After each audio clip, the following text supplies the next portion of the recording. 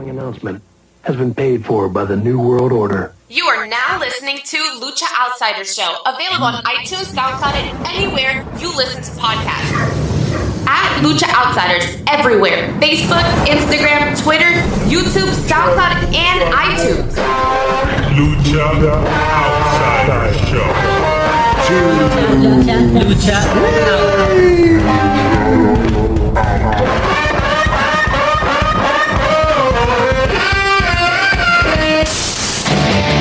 Congratulations. You played yourself.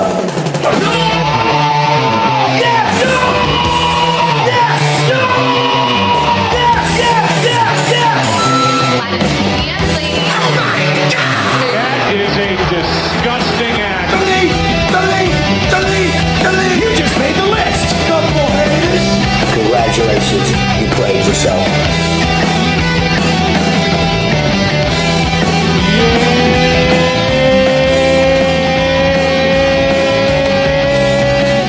Is it Sunday? No, it's Saturday. I'm Leo. That's Mario. The anti-hero of the IWC, your boy, Mr. Rated R. And our third man, he is the king of hamburger meat. He's the voice of the Mark organization, and he has an addiction to contradiction. From Suplex It, bitch. Yo, let me speak on this. What's good? How's everybody doing? This is episode 147. We're back like Voltron, like the Avengers. Yeah. And if you missed anything or everything on today's episode, make sure you download and subscribe to the podcast version of the show. iTunes, SoundCloud, you want to be fancy, Apple Podcasts, email, Apple, LowShow.com, Stitcher, and Spotify, wherever you get your podcast needs.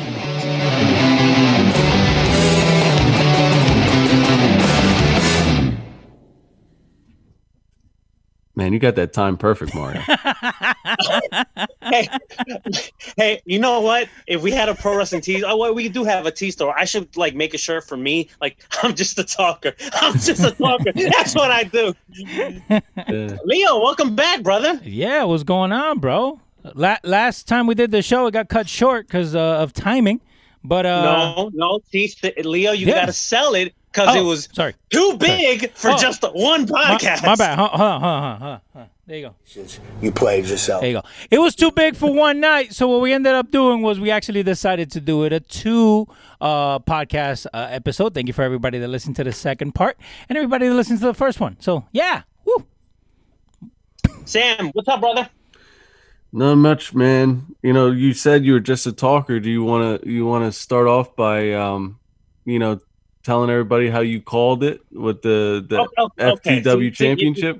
Well, you're kind of jumping. That's your problem, Sam. You like to see. That's my gimmick. So you like to jump. You like to jump ahead. But before we get started on all that stuff, right? Give me a minute. Hashtag is Rebel time. Yeah. All right. Let's talk about some late breaking news that just happened a couple hours ago. So New Japan is back. The New Japan Cup has been happening. Mm-hmm. Tomorrow's Dominion, which is the equivalent of SummerSlam, right? The final of New Japan Cup happened this morning. It did have fans, not to full capacity, but they did have fans. So that was a nice viewing experience, right? To actually get some fans, real fans, not plotted ones that are actually talent. Yeah. But man, I didn't see this coming. So we had Evil and Okada in the final. Evil goes over, right? He calls out Tetsuya Naito. They're both in LIJ, and when they're about to do the LIJ fist bump, my man Evil throws in the too sweet, and he's part of the Bullet Club. Yeah, he does. Yeah, I saw some posts on Instagram about that. I haven't seen it live yet or rewatched it. I can't see it live now, but man, that is something that I don't think anybody saw coming, and it's a great shot in the arm for Bullet Club right now because I think they definitely needed a little boost. Right. They've kind of been losing momentum over the last couple of years. I mean, the pandemic definitely hasn't helped because we haven't had any New Japan content until up until now. But this is great for Bullet Club. It's funny that you just said that right now because the pandemic hasn't just been affecting Bullet Club; it's been affecting pretty much the whole New Japan program. Their content, right? So there was some slapdick that commented in the Evil post saying Bullet Club, it's been kind of in washed or it doesn't really matter that Evil joined. I'm like, dude, what product have you been watching? Because New Japan just came back like a couple of weeks ago. Yeah. It hasn't been New Japan since what, February? Just about. So who's left in the Bullet Club now? We still got Jay White's in there, Kenta's in there, Tamatonga, Tangaloa, Bad Luck Fale, Chase Owens, Takahashi. And it's funny. It's funny because people just say, and people just say, hey, you know what? We haven't heard anything. Well, nothing's been on. Like, right. In itself, they've called off. Go ahead. So, Leo, I started thinking, I'm going to ask you this question now. I'm not saying this is like a fantasy booking idea for me or anything like that, but I just started thinking because like I didn't expect Evil to join, right? So let's say, I don't know, maybe because it looks like Bullet Club is not going to be a dime stable. Like they just continue. Like even when you think like when the Elite left and Kenny Omega left and Cody and all them left, you thought like, man, Bullet Club needs like a shot in the arm. So then they got Jay White and that added like a new twist to Bullet Club, right? So I was thinking like, yo, what if like maybe somewhere in 2021, right? Jay White gets the call from WWE and he takes it. We need like a new leadership role in Bullet Club, right? Yeah. What do you guys think? And this is like a long shot. I'm reaching here, but like, man, talk about the impact and shaking things up in New Japan. If a guy like Tanahashi and Okada turns on New Japan and joins the Bullet Club to take that leadership, what do you guys think about that? That would be insane. You know what I mean? I personally, I don't want that to happen, but man, if that were to happen, that would rock the wrestling world because, you know, they're synonymous with like classic New Japan, you know, strong style type of wrestling. You know, you know, man, that would really shake things up. You know what I mean? It'll be like the equivalent of like Hogan, you know, being the third man. Yeah. Like what made the NWO like stick so fast? It wasn't Hall and Nash. It was the shock of Hogan, first time in his career turning, and basically him vocalizing what everybody else was thinking about Hogan at the time, and that's what made it cool. So now fast forward. So now you have the Bullet Club where it's not a shell of its former self. It's not what it was, right? Right. So you kind of need that little interaction. And I think just with the turn that you had this morning where you got people talking about it, imagine a Tanahashi. Like that would actually just bring it full circle where now you are mimicking, if you will, the NWO, but with the face of Japan, if you will. So I think that'll be awesome.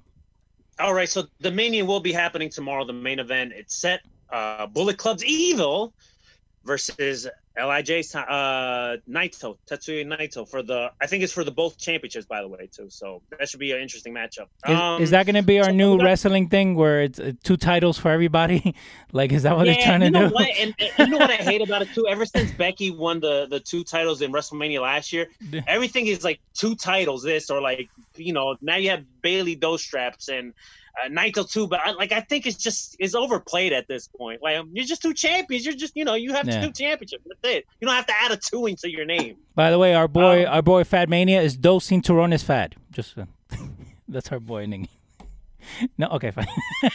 All right. It's some unfortunate news, not the one that Leo just said. Conan's mom passed away due to COVID, man. Sad stuff there. So, you know, we send our love and thoughts to Conan. Also, Lana's parents both tested positive for COVID. Yeah. And Lana's mom is in ICU. I don't know if things have updated since, but it's unfortunate, man. This COVID thing is serious, people. Please wear your mask. Don't be fucking fooled. Don't be a jackass. Wear your mask. Mm-hmm. Yeah, man. Absolutely. Wash those hands, too. Yes, wash your hands. Yeah. It's crazy that in 2020, you have to teach people how to wash their hands. Yeah, bro.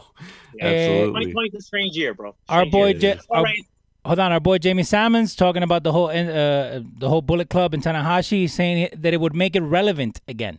I think relevant is the key word there. I agree. Okay, some positive stuff.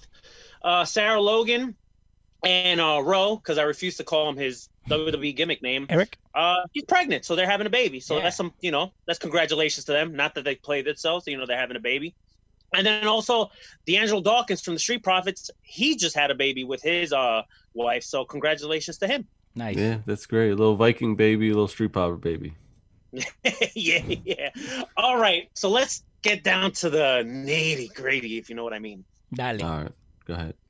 The past 2 weeks, the Wednesday Night Wars. We had Great American Bash and we had Fyter Fest. Both nights on both programs have been great.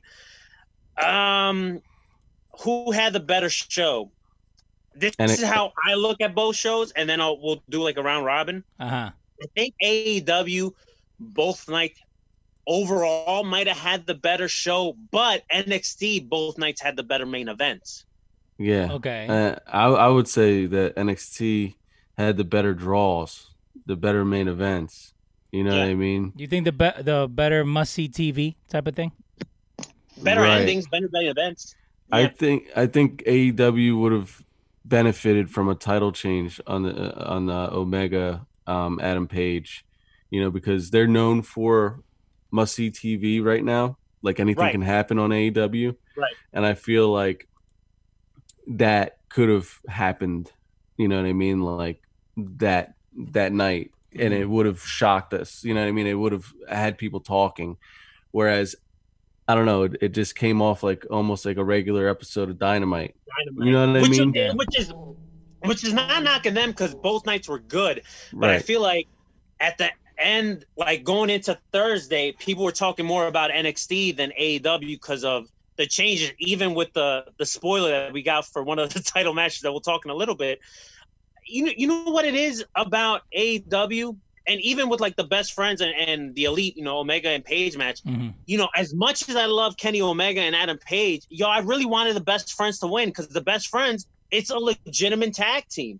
Right. Adam Page and Kenny Omega, you have two single stars there. And not saying there's nothing wrong being a tag team champion, but, Adam Page and Kenny Omega should move on from that. And they have great chemistry. Yes, they're in the same stable, but they're not necessarily tag team wrestlers.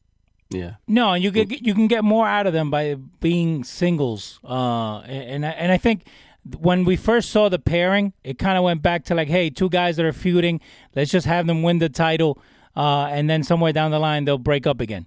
I think it doesn't help your tag team division, where if you look at the actual tag team division that you have right now in AEW, it is a good one, where you should give the titles to an established team. Again, not just two guys that are put together for a feud, because that's what it was, right? That's what they were put together? Yeah. They had Adam Page was kind of like being rogue in the elite and not like getting along with the members, and then somehow Kenny ended up catching those tag titles in the Jericho Cruise. But that's what I'm saying. It was all part of a storyline. It wasn't like these guys are actual tag teams where, that's ultimately what you want to do. You want to build your tag team division. You don't want to just leave it out there. Any two guys can get together and become champions type of thing. Yeah. Sam? Yeah, I agree, man. Their tag division is so strong right now. Mm-hmm. And putting it on the best friends, I think, would have benefited because now you're putting it on an actual tag team, and then you could have actual tag teams vying for it, you know what I mean? Fighting for it. You got, Pentagon and Rey Fenix coming back. You got, the Revival. All these guys that could potentially, fight for the title. But I think that they're going to try and drag this up until All Out, and I think we're going to get Adam Page versus Omega around September. Mm-hmm. So we might see a title change mid-August, I think. You know what I mean? I just don't know who they're going to put it on. What shocks me, too, is like the best friends were like white hot going into it. They had a lot of momentum. It's like, man, I think it would have benefited from the title change. But at the same time, it's like we don't know what they're giving us at All Out. And just based on some of the other events that happened, with even after that title match, you had the FTR come out, trying to, buddy with Omega and Page, and Hangman seemed all about it. He was all about it. And then Kenny, for those that don't know, Kenny Omega doesn't drink. So he just kind of poured the beer. And then FTR got all pumped up, and then the Young Bucks came out, and you're starting to see a little bit of friction once again with Paige and the Elite. Yeah. They're building to something there. And that Adam Page Kenny Omega match is going to be something to watch. That's going to be something crazy right there.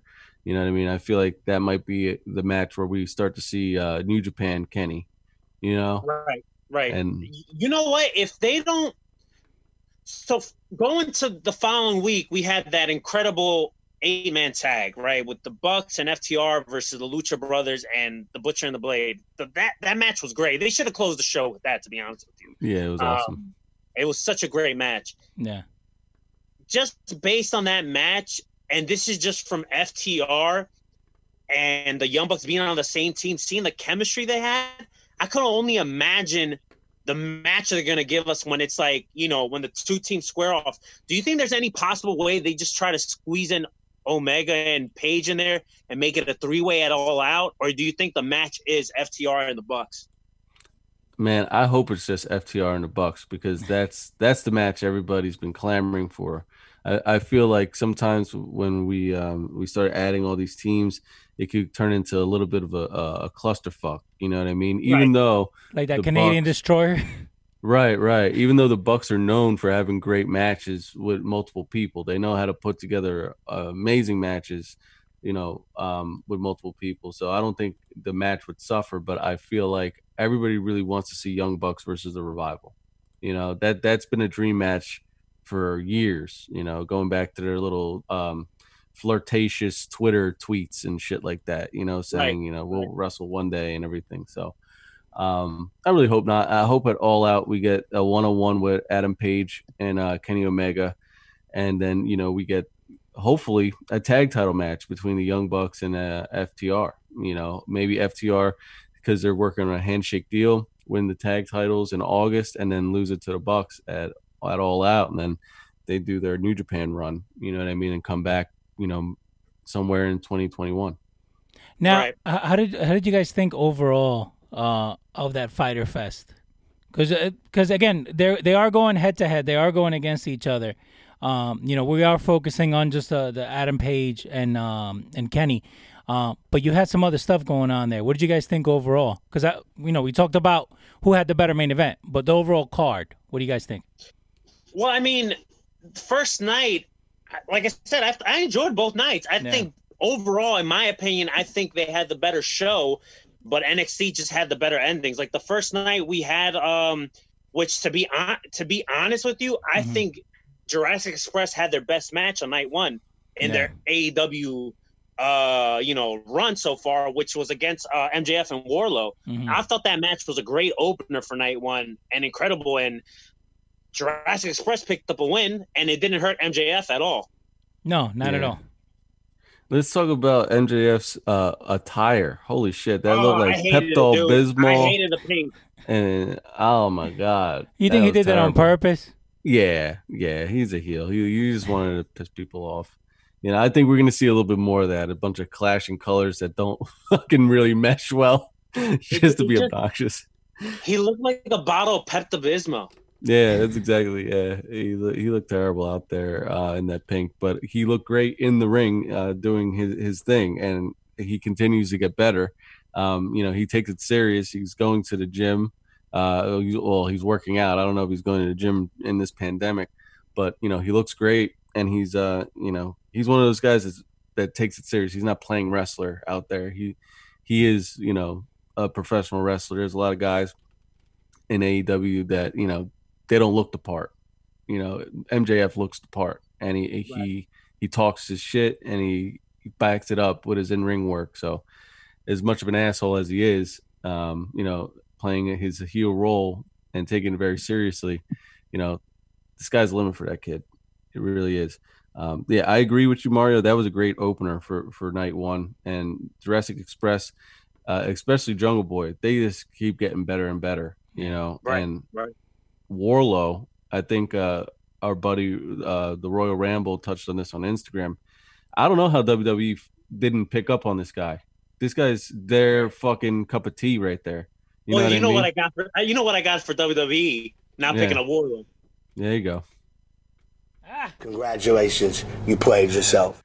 Yeah, this guy is he's a big dude that can, work, and he's got the look. We don't know if he's got the mic skills yet, but he's definitely a WWE looking guy. You know what I mean? But I just can't a believe guy like that, just the way he's built, he's not a guy that needs to talk right away. Yeah, Remember exactly. Goldberg when he And was Batista. going through people for a whole year? It took him a year for him to talk. Yeah, and Batista, he kind of reminds me of Batista and Hunter. You know how he was kind of like Hunter's heater for a while. Yeah. And then finally we got to see the whole contract signing where he was going to go to SmackDown or Raw, and then he throws the thumbs down.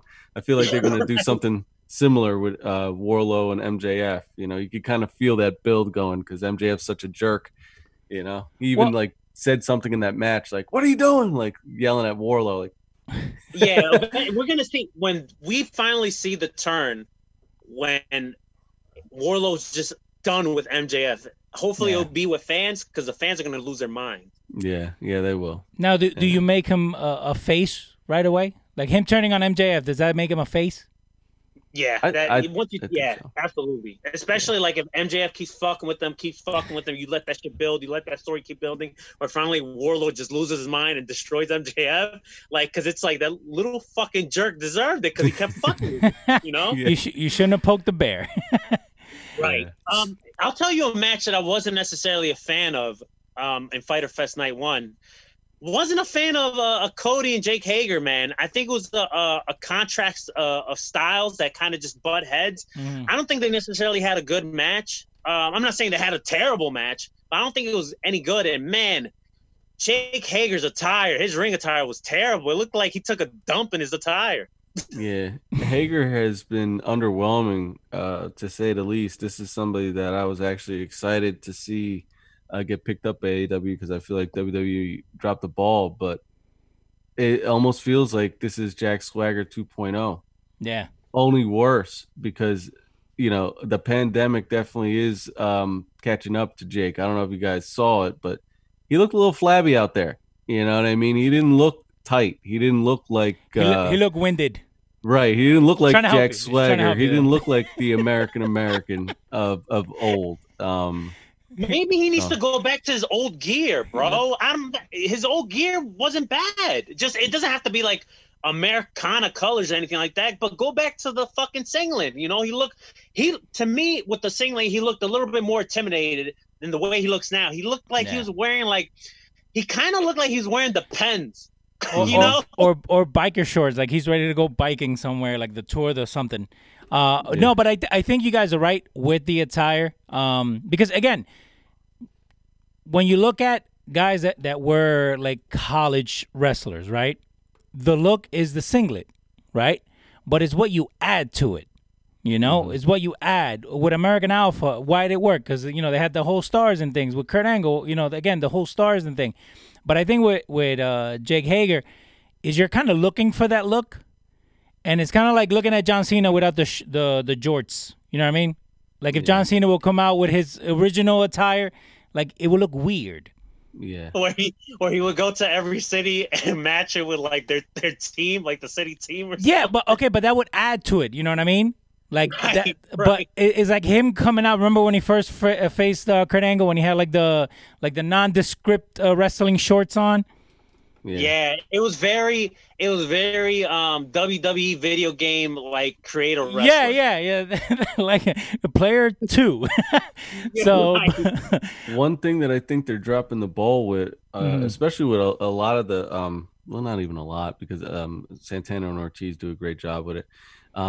Branding. If Jake Hager's in Inner Circle, why not put Inner Circle on his ring attire? Right. The Bucks. He could rock like fight shorts, like Brock fight shorts, and have like Inner Circle there with his name or something on there, or like the gym he trains at. Put something on there. Or Jericho's podcast, like put his podcast.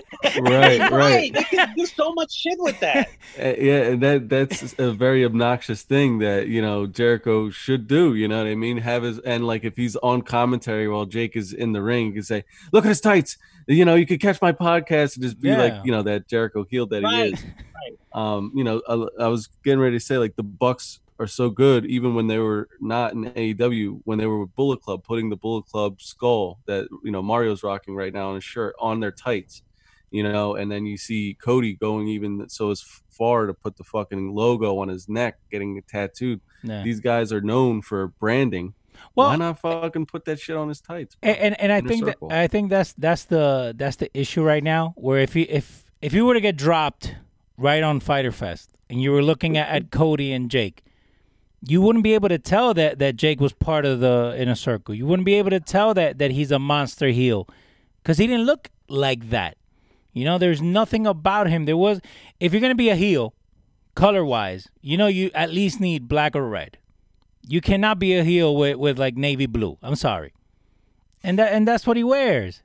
No, but I'm saying, like, if you're looking at like actual attire, like when you're trying to build like Bullet Club, black and white, NWO, black and white.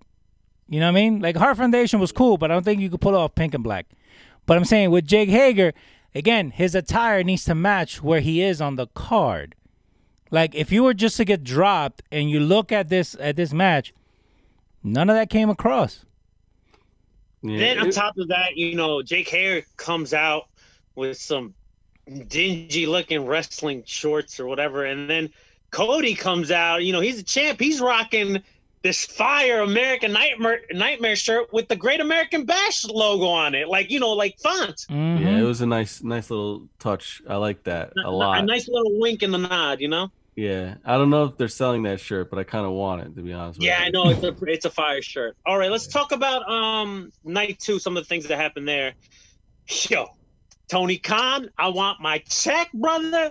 I need to get paid because before Fyter Fest even happened, before anything got taped, Sam, what happened? What's your boy say on the podcast? Yeah, you called it. You called it on the second on night podcast, 2. Night 2 of the podcast, if you will. You said that, you know, this would be a great idea to bring the FTW championship and you know, have him present it to Brian Cage, and it definitely happened. You know, just one nitpick. I'm mad that they removed Taz from the top of it. You know, I don't know why they did that. That's not the original title, but you know, it's a cool touch, and you know, we've seen him rock, you know, the FTW title before, you know, while wearing the ECW championship, and I think Sabu even held it for a little bit at one point. You know, at this point, how can he lose to Moxley? You know what I mean? I think if I had to predict here, and we'll find out this Wednesday, I think Darby's going to cost him the match somehow, because Darby's been calling out Bryan in his promos.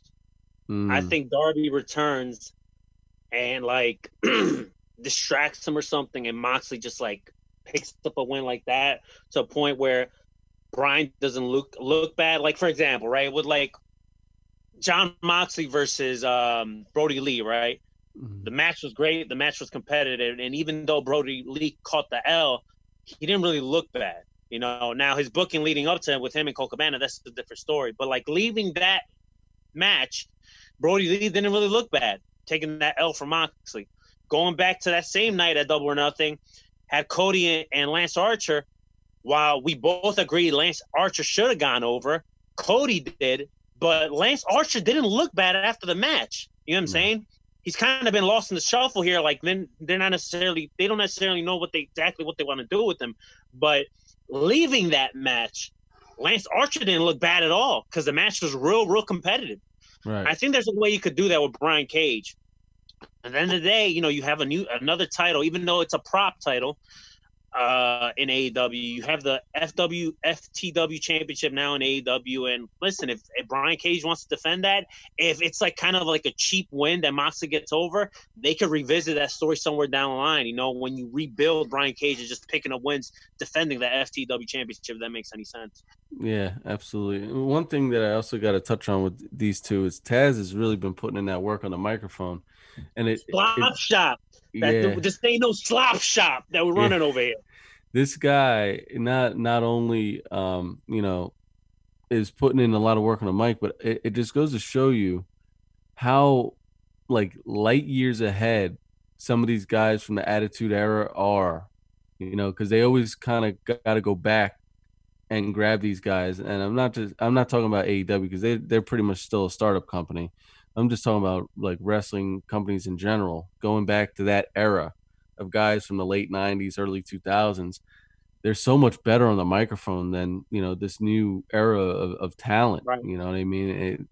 I'm hoping that AEW will give more opportunities for these younger talents on the microphone because, yeah, sure, they're giving them opportunities in the ring, and they probably should be in the ring more often because that's the only way that they're going to get better.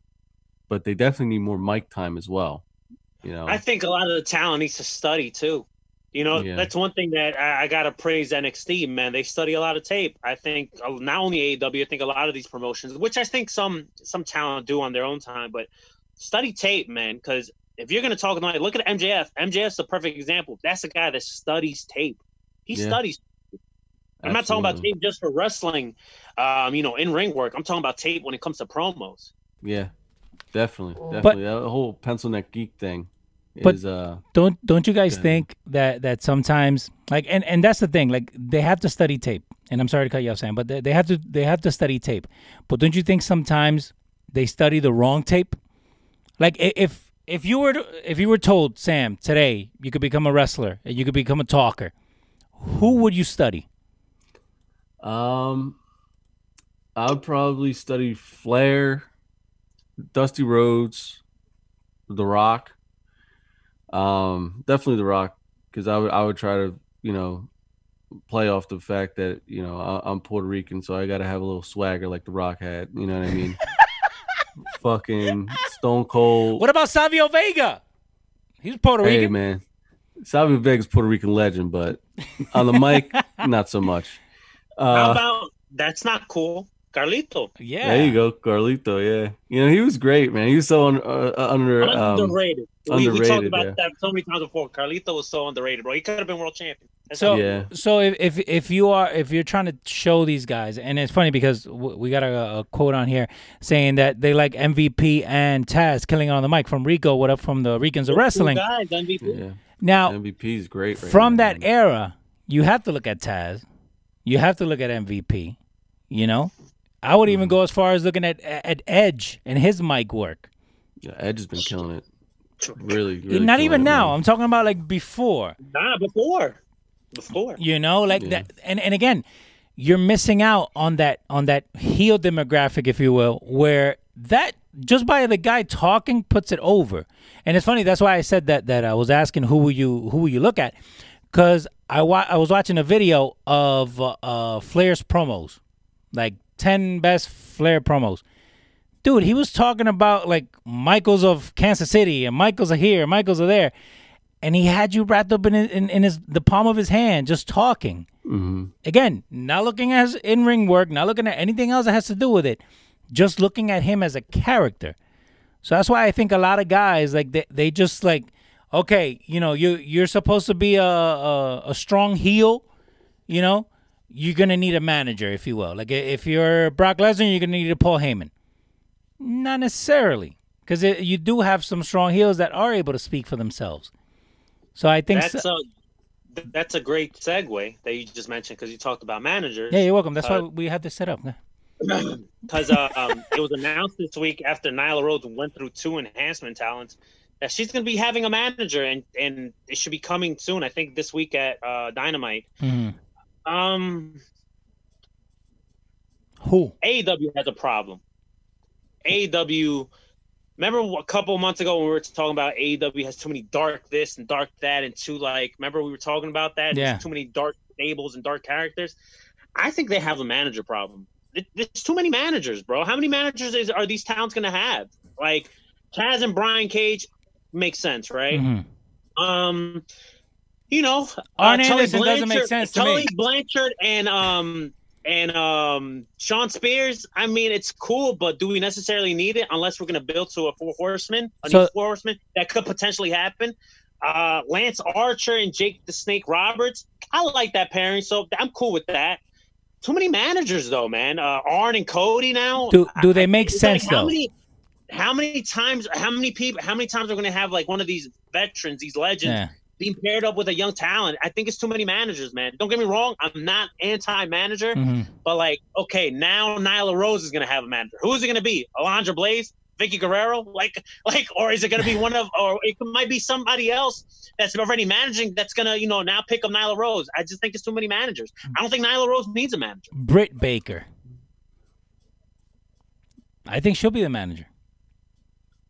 Because didn't she get hurt? Yeah, but right now she's having a little thing with Swole, so Big Swole. So okay, but if you're do you want her in 2 stories? That just convolutes everything. No, because I think Britt Baker has a manager right now. That girl that she's been like bitching around. I forget her name. Rebel, which she's been calling Reba. Right. That's why I forget her name. But I think that the manager thing is. It's a little much. I don't think that Orange should be with Cody, to be honest with you. And I don't think Nyla Rose particularly needs a manager because she can talk. But I kind of understand what they're doing if this is what they're doing. If they're putting people with the manager and that manager is actually like critiquing their work and giving them pointers backstage, right? That manager is actually there to watch their match and actually manage them backstage, that makes complete sense. You know what I mean? If that's what they're doing. But if they're just doing it to, pop a crowd or for shock value or just to bring, eyes to their TV program, then it's the wrong move. And it is a little bit much. And like I said, the biggest problem I have is why Arn Anderson is with Cody Rhodes. Particularly in the past, what we've seen is managers are teamed up with heels. You don't see a manager with a face very often. You know what I mean? It's more like a face would probably have like a valet almost. You know what I mean? Not particularly like a manager, but yeah, I just don't understand it. If this ends up leading to a Cody heel turn to a potential 4 horsemen, I think it's a good payoff. Yeah, that would be a great payoff. But if that doesn't happen, then it's like you said, like the whole Arn and Cody pairing. I know they have a real personal relationship together, outside the ring. But it's like right now, it's like they're together. But what is the purpose of them being together? Unless this is going to lead to a new 4 horsemen, which, by the way, I did some research this week. You know who owns the trademark for the 4 horsemen? It's not WWE. Conrad owns that. Oh, wow. So he could easily work out a deal with AEW where he lends them the rights for it. So we could potentially see a 4 horsemen group with the name 4 Horsemen. Wow. Nice. Conrad's a smart motherfucker, man. Shout out to Conrad Thompson. Yeah. I'm actually going to hit him up when I decide to buy a house, to be honest with you. Yeah, man. That would be fucking amazing. That'd be fucking amazing to see the 4 Horsemen rebooted. You know what I mean? It obviously wouldn't be, the original, but it would just be a great piece of nostalgia to see. It won't be like Evolution. It won't be like Fortune 4. It'll be the Horsemen, 4 Horsemen. Right. Yeah, right. The only thing that could get better, and we'll never see it because Rick signed that WWE contract, would be to see Rick pop up in AEW, but we're never going to see that. He's tested too much of a big boner for WWE right now. That's not happening. Man. Yeah. Him and Charlotte are WWE to the death. But man, it's cool that they have Tully and it's cool that they have Arn. So it's not a far stretch, man. It would be great to see. All right, 2 more things on AEW, and then we'll move on to NXT before we get like the criticism from the slapdicks. Orange Cassidy and Jericho, bro. This match on AEW this past week was great. It wasn't the better main event of the 2 shows, but man, it was a damn good main event. The only criticism I have on this match, only one I have, is that when Jericho hit him with Cassidy with the bat and then hit him with the code breaker, that should have been the end of the match. I don't think Orange Cassidy should have kicked out from that. Yeah, I agree. That's my only criticism. And I know some people were complaining, saying like, oh, Orange Cassidy should have won. You're burying your younger talent. I think this raised the value for Orange Cassidy. For the people that they're like, oh, Orange Cassidy, his gimmick is stupid. Like, the misconception on Orange Cassidy, and I've said this before on the podcast, is the dude can't work. No, he could actually work and go. Yeah. This is just a gimmick. That's all it is. Right. And we've seen Jericho in the ring with younger talent before, and they've always gotten better. Even like their stock has risen. We've seen it with Scorpio Sky. We've seen it with a young Daniel Bryan and some of those first episodes of NXT. You know what I mean? And now we're seeing it again with Orange Cassidy. You saw it with Darby Allin at the beginning of AEW. Darby Allin as well. And man, it just goes to show you what star power Jericho has in creating new talent and things like that. And not even creating new talent, but just making new talent feel like a main eventer. Mm-hmm. You know what I mean? I thought they beat the shit out of each other. I was looking at it and I was like, damn, they really are stiffing each other right here. And man, it was a very physical match. And I wasn't a fan of the orange juice spot, to be honest with you.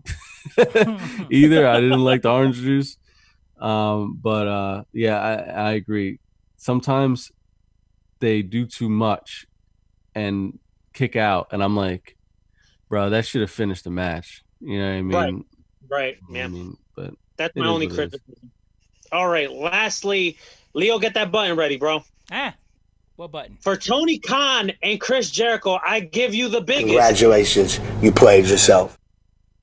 So why am I giving them a congratulations? I'm going to tell you why. We all know it as wrestling fan base. When it comes to NXT and AEW, it's all about this quote-unquote ratings war or whatever. Mm-hmm. I don't do posts on the ratings. I just put it in the stories for anybody that's interested. But, like, to me, the ratings are whatever. It's always been whatever. I don't care who wins, who loses. As long as you're giving me both entertaining shows or one of y'all is giving me a good show, that's all I care about, man. I don't care about this whole ratings war. Man, Tony Khan, dude, you got to stop on going on Twitter fucking addressing these trolls saying like, oh, but we were top 7 in cable and the demographic between 1849, we want, like, stop addressing it. Like, do you see Vince McMahon every time, like, on Raw he gets a shit rating or on SmackDown gets a shit rating or something? Do you see them like going on going on Twitter and addressing it? No, he just ignores it. Like, he's the king of no sell. You know what I'm saying? Tony Khan needs to do the same thing. Stop no sell these trolls, all right? The people that don't like AEW, they're never going to like AEW. And Jericho, come on, bro. You're a veteran. You're a legend. Stop addressing these trolls. Who cares what the rating is? Like, as long as you guys are getting paid from the deal and you guys are still on air, just keep producing great product. Stop addressing trolls. I don't understand people addressing trolls. Don't address them. Ignore them. Yeah. I don't care if you're number 7 or whatever. Who cares? Yeah. I agree. I think the biggest problem is that right now, you have a ratings war, if you will, right? But it's very quick for wrestling fans to bring it back to the good old days of Monday Night Nitro against Raw and must-see TV. Those were different times. Those were different times where you didn't have the internet, where you didn't have a Facebook, where you didn't have a Twitter, where you didn't have a YouTube. Things have changed in how you run and how you perform. And we said this when AEW started. I remember saying this. WWE is a well-oiled machine. If they want to add another show, it's just, hey, drag and drop. That's all it is, right? With AEW, it's a new show. It's a new thing. So if you keep looking and keep worrying about what people say online, then you're not focusing on your show. You know what I mean? Like, focus on your show. Just make sure that you make your show better than last week. Don't even look at NXT. Don't even look at WWE. Just make sure that your show gets better and better week over week. And not worry about these trolls that hit you up on Twitter. Don't worry about these people that you know what I mean? Because all they want is their 5 seconds of fame. Because now, if Tony Khan responds, I'm going to follow this guy because he's got something to say. No, motherfucker. You just caught Tony Khan on an off day. Again, focus on the product. Make it better than the week before. And that's all that matters. That's all I got to say. Yeah, man. I actually take this advice from you because I did have a problem addressing trolls back in the day a couple months ago. Honestly, when you just ignore people, it just helps your mental health so much. You know what I mean? It's just like, Dude, I do that on a regular basis. I Yeah. ignore people because you know what? I don't care. yeah, and I could somewhat understand why, because they were winning so often, and they just want to be heard, and they want to win and things like that. But at the end of the day, when you're addressing these idiots that don't know anything about pro wrestling, most of the time they're complaining about dumb shit, right? Of course. Right. It just it gives them value. You know what I mean? You're letting them rent space in your head for free. My opinion counts. Right. So Tony Khan and Jericho, they just gotta just keep doing their thing, man, and don't worry about what people say online. Especially Tony, because I think like with Jericho, he's a heel. So like if you want to play it up to the character, it kind of makes sense a little bit, and I might be reaching with that. But like Tony Khan, like you're the president of this company. Yeah. Stop, leave Twitter alone. Like we don't want a Seth Rollins situation. Did you see that little back and forth? It wasn't even a back and forth. Cody was like, I'll defend this championship anytime, any place. And then CM Punk was like, I got some people that, you could defend against, like New Jack, blah, blah, blah. And then like Tony Khan, like a straight mark underneath him. Hey, I remember seeing you at such and such venue, and New Jack was there. And Bob, I was like, oh, like, bro, that's like not a good look. No, it's very marked. Very markish. Too markish. Like you're the president of this company, and I know like the AEW haters, they call like, oh, Tony Khan is a money mark. But when you make comments like that, you're kind of giving yourself that title. Yeah. And I like Tony. Like I like Tony Khan, but he shouldn't be addressing people. Just fucking ignore him. Ignore them. You're the president of AEW. You don't need to be addressing anything. I got the actual quote here. It says, "Who do you want to see answer the open challenge from Cody?" And then CM Punk says, replying to Cody Rhodes, "Domino with Sherry, Fearless, Jack Bull, Dean Visk, and New Jack." And then Tony Khan, duly noted. Fun facts. I saw you on a house show in Champlain and Super Bowl Sunday, 13 and a half. Who writes 13.5 years ago? Just say 13 and a half years ago. With Domino and Sherry and Deuce. Also, New Jack was really nice to me when I met him. I was 13-year-old visiting Philadelphia. My dad loved New Jack. Really? Yeah. How very much are you worth? Dios mío. Anyway, just... it screamed like, please text me back, CM Punk. We want you on our show. According to... You know what I mean? That's what it screamed. Like, if I'm CM Punk looking at that, I'm like, this fucking guy, man. You know what I mean? Like, new phone. Who this? Yeah. Not a good look. But let's move on to NXT, because NXT had two great shows this past 2 weeks, too. So, night one, you had a number one contendership, Fatal 4-Way, where all the women busted their ass. Tegan Nox defeated Candice LeRae, Dakota Kai, and Mia Yim. And some interesting Tegan Nox news, which congrats for her. I'm all in support for this. It looks like, she finally came out of the closet. She posted a picture with her girlfriend, I'm assuming, and she's been getting nothing but praise and love from the wrestling community and her peers. So good for her. Good for Tegan Nox. Nice. Yeah. And this goes back to what I was saying on one of the episodes that we just did, is pro wrestling, our community should be for everybody. You know what I mean? There should be no hate, and nobody should feel scared or anything like that. You know what I mean? This is a place of love. Like, everybody's invited to enjoy pro wrestling. Yeah. So shout out to Tegan Nox. You know what I mean? Congratulations for being able to be you. You feel me? So, that's how I gotta feel about that. Also, you had Timothy Thatcher, had a great match with Oni Lorcan. They beat the crap out of each other. In a comedy match, which you kind of see, like, I don't want to say the downfall of her, but man, like, she was like starting the year up here, and now she's like right here, and that's Rhea Ripley, man. She had a comedy match defeating Aaliyah, which she's very gorgeous, and Robert Stone, formerly Robbie E. Like, she won, she dominated, but man, like, you went from being in one of these high caliber matches in WrestleMania against Charlotte, now you're doing comedy matches. Like, dude, it's like, I don't know what happened, bro. Yeah. Like, where'd you turn? What happened either? She's young. Yeah. She'll get back to that spot. It's actually kind of reminiscent of Triple H, how he kind of took that L back in the day for the Click doing the whole, curtain call type deal, and then he was, wrestling with Henry O. Godwin in a slot match, and he had to work his way back up. I don't know if she pissed anybody off or if this is just like a test of her character. And yeah, because have we heard anything like? No. Here's my anything. just my assumption. Yeah. This is without me knowing anything. I think the Bianca Belair rise hurt Rhea Ripley. Okay. In the beginning of 2020, everybody wanted to see Bianca Belair, and Rhea Ripley's momentum started coming down while Bianca Belair started rising up, where people were trying to even be vocal, trying to make it a three-way at Mania. Everybody wanted to see Bianca again thrown in the mix. Now Bianca's nowhere to be found, and Rhea's kind of just been like kind of lost in the shuffle because she wasn't part of the. Because she wasn't part of this four-way. She was in a comedy match. They could have easily thrown her in there and make it a five-way for number one contendership. They didn't do that. And I don't know. It doesn't seem to me that Rhea Ripley's going to get moved to Raw or SmackDown either. So I think she's kind of lost right now. But like you said, Sam, she's young, so she'll find her way eventually. Yeah, whether she rises up in NXT again, or maybe she gets moved on to Raw or SmackDown, because she is good. But I think that rise of Bianca on top of that Charlotte loss didn't help anything. No.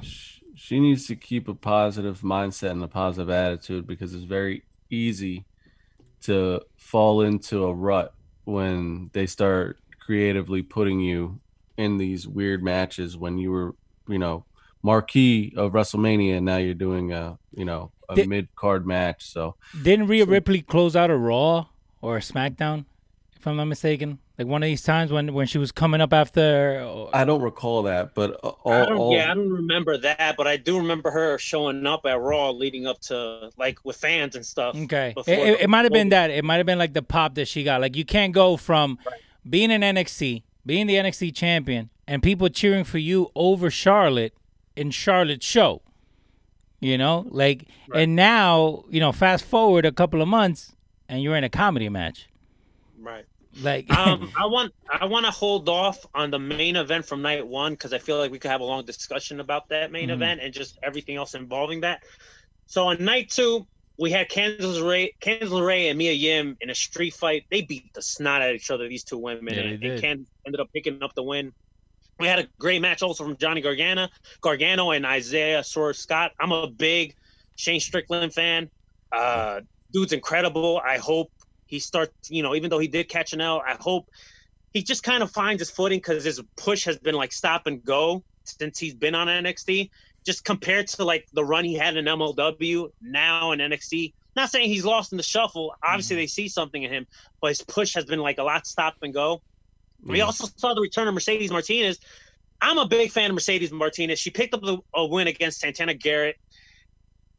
I just didn't like how she came out, man. I don't think a performer like Mercedes Martinez needs a gimmick. Like they put like this big trench coat on her, and I know she used to wear like the mask in the Indies, and also we saw her at the Battle Royal and All Out. I'm cool with the mask, but like it's too much for like someone like Mercedes Martinez. They need to build Mercedes Martinez kind of like they did with Shayna Baszler in NXT. That's what I was gonna say. She reminds me of Cyborg. They don't need to fucking add the whole like dark music type thing. They don't need to put the super shredder gimmick thing on her. Like it's just too much. Mercedes Martinez doesn't need that. She's a star already. You want to know what the name of her theme song is for WWE? Reggaeton Generation. Oh, Jesus Christ. I'm dead ass. That's what it says. All right. Yeah. I think that she reminds me of Cyborg from, mixed martial arts, and I feel like they should have really went that direction with her. You know what I mean? I agree with you, Mario. She doesn't really need all that. I think that if they built her up kind of like they did with Shayna Baszler, I think when Shayna finally returns to TV, if she ever does, because apparently Vince doesn't like her. Doesn't get it. Yeah, he doesn't get it. That would be a great match, Shayna versus Mercedes Martinez. You know what I mean? It's like killer versus killer, but we'll see how it goes. This is just starting out. So we'll see exactly where it ends up. All right, main event time. Adam Cole and Keith Lee. First of all, get that button ready for me, Leo. Dale. What's his name? Dude's name from Indus Sher, a tag team nobody gives a shit about. Samvar Gajar gets the biggest. Congratulations, you played yourself. Yo, what? How much of a level of an idiot do you have to be to spoil the fucking match? We're gonna see him in AEW in a couple of months. Nah, bro, I don't want to see him in AEW. I don't want to see him at all. I don't even care about his stupid tag team, bro. This is a fucking tag team nobody gives a shit about. And this jack off, right, spoils it. Has he gotten fired yet? No, he hasn't gotten fired, but apparently, WWE's not happy about it. But on the positive end of this, even though it was spoiled, it didn't take away from the moment that Keith Lee had. No, it didn't. I'm so happy for Keith Lee. We talked about it on part 2 of a podcast bigger than, what is it again? Too Big for One Night. Too big for one night. Yeah, there you go. We spoke about it in part 2. Keith Lee's a good ambassador for the company. You know, he has a great heart. He seems to be on the right side of the fence when it comes to everything that's going on in the world. So this is the type of guy that you want him to be the face of the company. And this is not taking away nothing from Adam Cole. I'm not saying that listen, to me, Adam Cole is the greatest NXT world champion of all time, in my opinion. But I think it's Keith Lee's moment. Ever since he picked up that win against Johnny Gargano, his momentum just skyrocketed to the top. Yeah. And he keeps on building momentum and momentum and momentum. It was the right time. How much more can you do with Adam Cole and NXT? There's not much else he could do. It was that right time. And, you know, now we're in the Keith Lee era. And it was a great match. Yeah, it definitely was. And to be honest with you, I think it's time to, you know, we got all the titles off of Undisputed Era. I think it's time to bring them up to the main roster because the ratings are flat right now. All these guys live in Florida. They're all down there by the Performance Center. Fucking capitalize on it. You know what I mean? And you got a guy like Killer Cross who's going to be going after Keith Lee for the title. So you already have your main event set for the next takeover, maybe even 2 or 3, depending on how you book it. So, you know, give these guys their shine, give them the roses right now, bring them up to the main roster, let them run roughshod, you know, bring them up like, you know, they did with the Nexus, but don't bury them at SummerSlam. You know what I mean? Let them be strong. Don't let John Cena get a hold of them. Yeah. As for the main event, I loved it. I've been super busy lately, so I honestly didn't get the spoiler, and I was happy that I didn't get the spoiler because that was a shock to me when Keith Lee won. So I've been kind of keeping away from the dirt sheets and everything like that. So I was super hyped. I jumped off the bed, started clapping and shit, like fucking straight Mark. Woke up your wife? No, she was watching it with me. She was nice.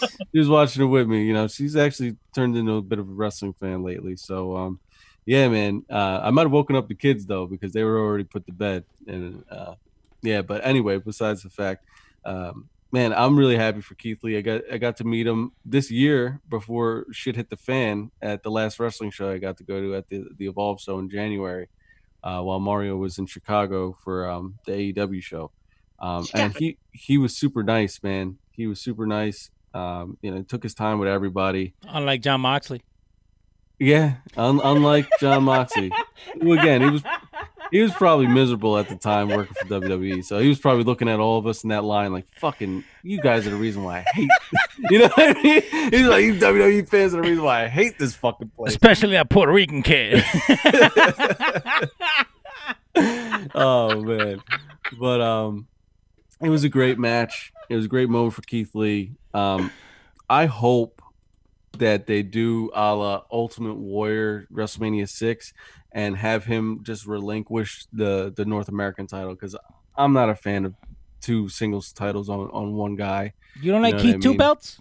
Nah. I think it would be cool for him to relinquish it as undefeated champion and just say, like, I'm going to defend the NXT championship and then, you know, have some kind of, you know, we've seen tournaments in the past, but I don't know, maybe a different concept, maybe like a Royal Rumble, battle royal or something, you know, I don't know, some kind of different concept maybe get away from the tournaments and, we set up something with the North American title because it's needed in NXT. They need a mid-card, championship program. There's a lot of talent there that could benefit from that. And who's lining up for that spot? Like if you were to make a guess. Mario's cousin, man, Punishment Martinez. He could definitely take that role. Dijak could definitely jump in that role. That's a good one. I'm thinking either Damian Priest, Cameron Grimes, or my guy Isaiah Swerve Scott. Yeah, that's exactly what Swerve Scott could benefit from. Yeah. And going back to what you said, I think that just being in the ring in an NXT ring, because I'm sure they've touched in the past, but being in an NXT ring on USA did a great thing for Swerve Scott being in there with Johnny Gargano, being that he's like a well-known talent by now, and I think that there's nothing but fucking good things in Swerve Scott's future. That I was listening to him on somebody's podcast, I can't recall who, but that guy, he's got a head on his shoulders, and he's definitely got a bright future. But going back to Keith Lee, man, him and Killer Cross, that is going to be something else when they finally get in the ring together. That's going to be like Godzilla versus King Kong. Yeah, definitely. But both of them could move. Right. and they're not going to be they're not going to be wearing costumes fighting cardboard. Yeah. Right. So one last thing on the whole Keith Lee and Adam Cole thing. I did a post on our page. Whatever Adam Cole does next, I don't think it should be right away. Give him a couple of weeks off or whatever. Whether they move on to Raw or SmackDown, whether it's with the Undisputed Era or he does it on his own. Give him some time off. Let's give him some time off. Let's not see his face. I don't think they should do it like, how when Riddle transitioned from NXT to SmackDown, it'll like happen like in 2 weeks. Like I don't think we need to get that. Like we don't need to see video packages. Leave it a surprise. Like hypothetically speaking here, let's say when SummerSlam comes around and Drew McIntyre, let's say he's defending the championship against someone, whether it's Randy Orton or something, and let's say somehow he still retains the title, why don't we have the Undisputed Era, like jump them, a la when they made their debut. You know what I'm saying? Mm-hmm. They attack Drew. Do the same thing here. That's just an idea, but let's give Adam Cole, the Undisputed Era, let's give them a break. Let's not see him for a while, and then when they decide to make their impact, whether it's on Raw or SmackDown, then just go full force with it. That's my opinion. What's that phrase that something makes the heart grow fonder or something like that? Absence makes the heart grow fonder. There you go. Yep. You need that. I think, especially in this era, like even if they're gone for a month and they show up, you're going to get that pop. Again, like I was saying before, I was watching the Ric Flair promos. And within all that stuff, I also watched when The Rock came back. Remember when they had the whole announcement that he was going to host WrestleMania? And like they did this whole countdown thing, and then he showed up and the fans just started going crazy. Again, absence made that moment count. If you just have Adam Cole show up tomorrow, like, did he really go anywhere? And it takes away from it too. Like you don't want him just to appear randomly. Just like I don't want to see no build. I don't want to see no. No. Just have him show up. Show him out of nowhere. Have him show up whenever he decides to call a shot. You know what I'm saying? But that's what you need. And I think in this day and age, especially, with everything that's going on and people want it right now and it's, it's never fast enough and it's never cheap enough, you kind of have to like, you know what? No, wait. You know what I mean? Right. Like this group, the way that they made them debut on NXT was perfect. You didn't see it coming. It came out of nowhere. It had people talking about it. You had the buzz going on. So recreate that in the main roster. Now, would Vince McMahon understand that? I don't think so. And they'll probably be on Raw on Monday. But you do need to kind of take that time off. So you're all right, Mario. All right. Let's talk about Io Shirai and Sasha Banks from NXT 2 weeks ago. Man, this match was incredible, dude. Once again, NXT the last 2 weeks, they've been having the better main events. My only nitpick on this match was I wish it would have been for the NXT Championship, even though Sasha was going to lose. But just to throw that nugget out there, it just would have been, I don't know, it would have made the match feel a little bit bigger. Yeah. And I have my criticism on Bayley when it comes to her character work, but her in-ring work, man, her and Asuka on Raw this past Monday, also incredible. I just gotta praise Sasha, Bayley when it comes to her in-ring work, Io, Asuka, and like as a B-side, I'll throw in Nikki Cross and Alexa Bliss too, because they're part of like this whole story they're trying to tell. You know, Sasha Banks and Bayley, they're kind of like in multiple stories here, but it kind of makes sense if that makes any, like, it's not convoluted, the story they're doing with Sasha and Bayley. There's different stories in all the brands, but it's not convoluted at all. It's like a branch. You have Sasha and Asuka here. Mm-hmm. You have Bayley and Nikki Cross over here, and then obviously they're still tag champs. I just gotta praise these women, man. They're killing it, bro. They're fucking killing it. Yeah, I touched on this on an Instagram post. Man, I feel like ever since they won the women's tag team championships, since they can go from brand to brand, WWE has literally been carried by these women. Their segments are always entertaining. Their in-ring work, fantastic. And I feel like they're both hitting their peak when it comes to their in-ring work right now. As much as people don't like Bayley on the mic right now, I'm going to say the opposite. I feel like right now she's doing her best work since her call-up, because the whole hugger thing, for me, it worked in NXT, but when she got called up to the main roster, not so much, man. That shit did not really work. And right now, I feel like she's not there yet, but she's finding out who she really is. You know what I mean? With this whole heel gimmick. As for Sasha Banks, since she's dyed her hair blue and come back, man, hitting on all cylinders. She dyed her wig, though. Yeah, whatever, man. She's the blueprint now. But you think about it, NXT, Raw, SmackDown, no matter what the show is, they're putting on a fantastic, entertaining product for us. So shout out to both women. I've met them both. They were both sweethearts. I know a lot of people have some criticism of Sasha Banks, but anybody that, approaches somebody at, an unreasonable time in the morning at an airport is going to get a fucking attitude. You know what I mean? Like, word up, don't bother them in the fucking airport. I'm sure if you've seen her in an appropriate setting, like a Comic-Con situation like I did, you would have had a good experience. But if you approach her at a fucking Denny's at 3 o'clock in the morning after she just, traveled 500 miles, she might tell you to fuck off, Especially some of the slapdicks that probably come up to her at fucking, at those times anyway. You mentioned something just now about like some people have criticism on Bayley. From what, as much as I'm not really into it, the online or like the people that discuss like, they have their opinions, whatever. I think it's been pretty like you're either on the fence that you're just not into her heel gimmick or you're actually enjoying it. I will say this though. I'm not saying you, Sam, so don't get annoyed. Mm-hmm. The Bayley defenders, y'all getting just as bad as John Cena defenders, bro. Not everyone's gonna like your favorite fucking wrestler, all right? Yeah. Y'all getting just as annoying as John Cena defenders. Just saying. So the last 2 weeks, because we haven't done a show in 2 weeks, I've been like kind of watching Bayley, and I've been trying to dig more. Like, what is it about that I'm just not into, right? And it's not her in-ring work. It's never been her in-ring work. I think she's great in the ring.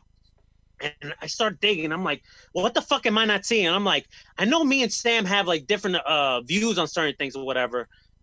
What is it that I don't see? So I'm like, continue watching. And it hit me, and to add another layer, why the fact that she's not believable. In my opinion, I don't think she's a believable heel like that. I feel like when she's being a heel, she's acting and playing wrestler, not being it. Mm-hmm. Like how The Miz, when he cuts it, he believes it. Yeah. I think part of the reason, and it might not even necessarily be Bayley's fault, it might be the people that are writing her promos. Go ahead. Sometimes when she does her promos, it's very cringe, and not cringe in a good way where it's obnoxious.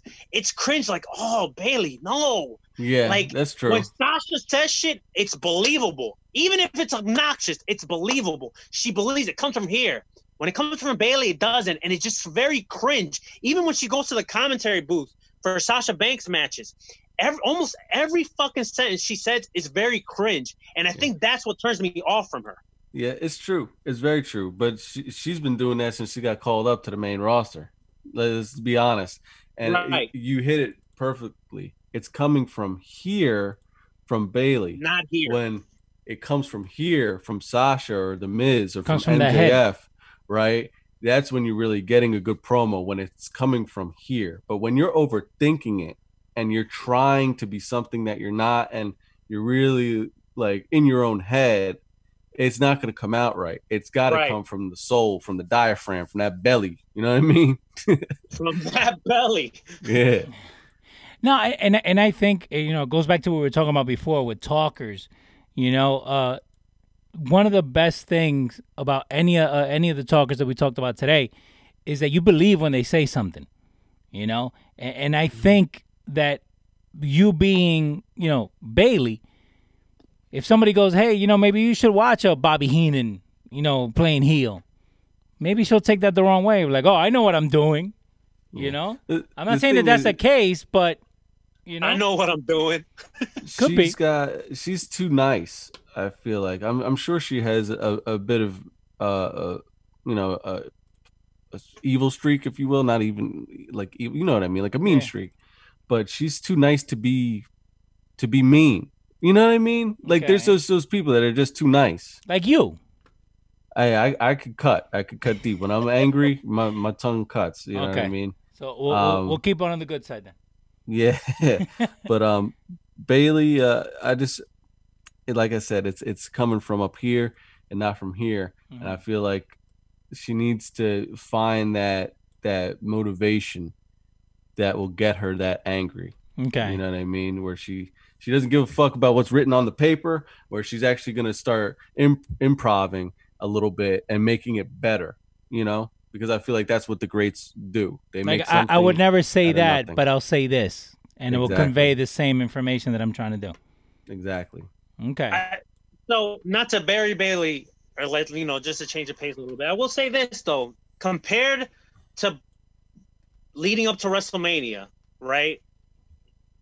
So now I do think she does matter more as the champion now than she did earlier this year. So I'll praise WWE and just both Bailey and Sasha for that.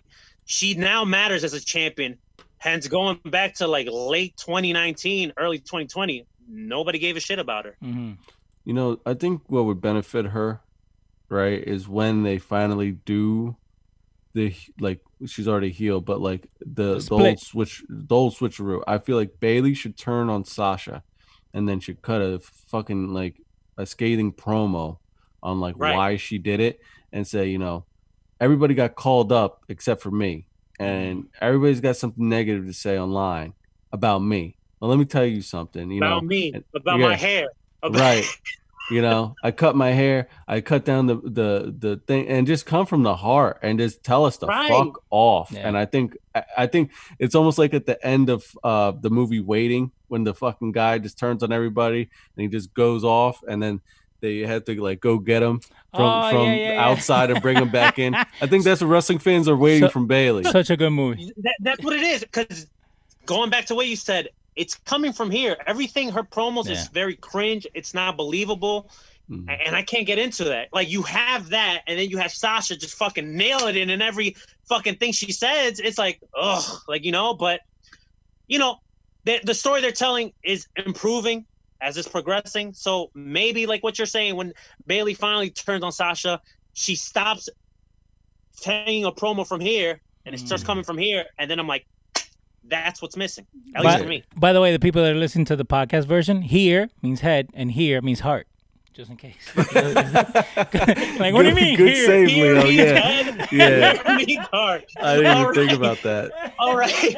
So let's move on. So it's Monday night. Finally, The Rock. we got the debut of the new United States Championship. Thank fucking God. Yes. I like the title, man. I like the title. I have no complaints about it. By the Yeah, way, I love if it. you guys are watching on our Facebook feed, I've been putting up pictures. Those are all from @Lucha Outsiders on Instagram. You can go ahead and follow us. Good job, Mario. Dale. It's a good belt, by the way. Go. Sam, what you think about the championship? It's definitely an upgrade. it has the same eagle from the WCW United States Championship, which is my favorite version of the title. You know, we got that stacked plating on there. You got big championship, or it says like champion in big blue bold letters. I love it. I kind of want to get a replica, you know, down the line. You know, not right away, but down the line, I think I'm going to get one. The only thing that I would have done is made, you know, the United States words bigger. You know what I mean? Because it kind of, if you look at the title, all you see is the big champion across it and the eagle, and you're kind of looking for the United States, like champion of what? You know what I mean? So just get rid of those gold stars next to the words United States and make them big, like make the words bigger and bolder. You know what I mean? So you can see it a little bit more. They have a variation of it where instead of having the gold behind the stars, you have the blue behind the stars. I think that one looks more crisp than this here. I totally agree with you when you're looking for the United States, it kind of bleeds into the back. But I think if you add the blue to the top, then it pops out as the U.S. champion because it has the flag in it. Right now, all I see is red and white. It could be the Puerto Rican champion. I don't know. Yeah, it's true. No, but what I'm saying, like, if you were to put the blue behind the stars, that's what when I saw the variation of it, I'm like, the variation looks better than the original one. Yeah, but then you'll have to run into the problem, Leo. Like, if you take away too much red and then you put blue, then they're gonna be like, "Oh, that's the Cuban championship." Yeah. Well, fuck you guys then. I don't care. Another, just a nitpick that I would have done is I would have moved the eagle up into the middle of the belt and then the word champion underneath the eagle. That's just something that I would have did just because I'm a fan of like classic wrestling belts, and usually the center plate has something dead center in the middle, you know, that draws your eye to the title, whether it's a like globe, big ass W, or a big ass logo, you know what I mean, AEW across the, you know what I mean, or TNT. You know what I'm saying. So I'm a big belt mark, but I love the belt. I love the championship. The United States Championship was long overdue for like a remodel, redesign, a remake. To be honest with you guys, I was never really a fan of that United States Championship design when they debuted it. I'm like, all right, it's a flag with gold. Yeah, it was what it was. I really wasn't into it. I was always into the classic WCW United States Championship. You know, that's the belt that I was into. But this new WWE United States Championship design, I'm into it. I really don't have any complaints, man. I do see your little quick critiques on it. You know, that's. That's passable. Like, I have no problem with that. But you're telling me based on what AEW gave us with that TNT Championship, I don't think any of us should be complaining. So and I don't care if the title's not finished. You know why? There's no excuse because there's so many championship belt makers that would have made you a fucking nice belt. And then you have these fucking marks that say, no, well, the TNT Championship not finished. Oh, no, TNT Championship is better. Are you fucking kidding me? Take Tony Khan's dick out your fucking mouth. The TNT Championship is disgusting. So the TNT Championship, I think we can put that 1 and 2 with the check that they paraded around at last year's Fyter Fest. I think those are the two things that where you have people that have money that make stupid decisions. You're making it seem like if we were to put an indie show together, and like we would go 3 ways on a belt. Like that's what the TNT belt looks like. I'm sorry. I think we would do better than that. Actually. No, but again, just look. Go ahead. Shout out to X because he said that the belt looks like the Dipset Championship belt. It really does. It looks very diplomatic immunity. Yeah. That's what it looks like. That's Joel Santana's, charm on his necklace right there. Right. I think wrestling fans have become very accustomed to shitting on the championships when they're rebooted because we've been disappointed so many times. It goes back to the Universal Championship being unveiled and everybody booing because it just looked like the WWE Championship with a red strap. And then, you get the Fiend version of that. You get the 24/7 Championship, which was a reboot of the Hardcore Championship that just looks like a plain boxing title that like maybe some kid could win. The tag titles been shipped for the last 15 years. Right. The penny belts. And then the TNT championship, because we had our expectations so high because everybody loved the AEW championship. The TNT championship rolled out, and we're like, what the fuck is that? The TNT championship came out, and we looked at it, and we just told all of us, congratulations. We played ourselves believing it. So I feel like wrestling fans You played yourself. are just so accustomed to just shitting on everything because we get into that role. It's almost like how people just start booing Roman Reigns or start booing John Cena because it's the cool thing to do. It's almost like this is the cool thing to do now. Shit on the new championships that get unveiled. This one is a win. This one is a good one. Big win. Yeah. Big win. Guys, I understand that we fall into habits and fads and things like that, but really take a look at this title next to the old one. If you can't see that this is an upgrade, congratulations, bro. You played yourself. Like, what the fuck? Looking online, I can get a replica one from Crown Awards for $189, and we could just put a TNT logo on there, and it looks a lot better than what they have on TV right now. Yo, man, they could have talked to the guy JB Toys, and he would have probably made some crazy shit for AEW. Instead, they probably got some slapdick that made a fantasy football championship. That's what it looks like. That's what it looks like, and it's a shame, man. All right. So it happened about 2 weeks ago. The WWE buys Evolve. They bought Evolve Wrestling. They've been having some financial trouble, and no more Evolve. WWE owns the brand. They owned all the content for Evolve. Everything. What do you see on this? Obviously, we're probably going to get some Evolve, Vault content probably in the network at some point. Do you think WWE continues doing Evolve shows? Do you think they do anything with the brand, or do you think they're just going to retire it? I hope that they continue to do shows because it goes back to what I was saying about the AEW talent, and it holds true for any company's talent. You're only going to get better if you have reps in the ring. So if somebody in NXT is struggling, they could send them to Evolve, right? If you have this almost like a farm to your farm situation now, which pretty much what it was before, it was like a handshake deal kind of thing. It was like a wink and a nod kind of thing where it's like, all right, we're halfway in bed with WWE anyway, because we've seen so many Evolve talent get, used by NXT, and NXT doing the favor and, letting Keith Lee go down there and Johnny Gargano and things of that nature. So, I mean, the writing was on the wall. I think the pandemic kind of forced the hand. But I hope that they continue to, put on shows because A, they're very fun to go to, and B, the business needs it because the way that things are going right now, I don't know if WWE is going to be this traveling circus anymore as much. You know what I mean? We're not going to get the live shows that are house shows. We're going to get Raw and SmackDown, but we're not going to get those Friday night, Saturday night, bring your kid for $50 cheap nights. You know what I mean? Which is unfortunate, because that's even where some of these main roster talent get to learn exactly how and who they are in the ring.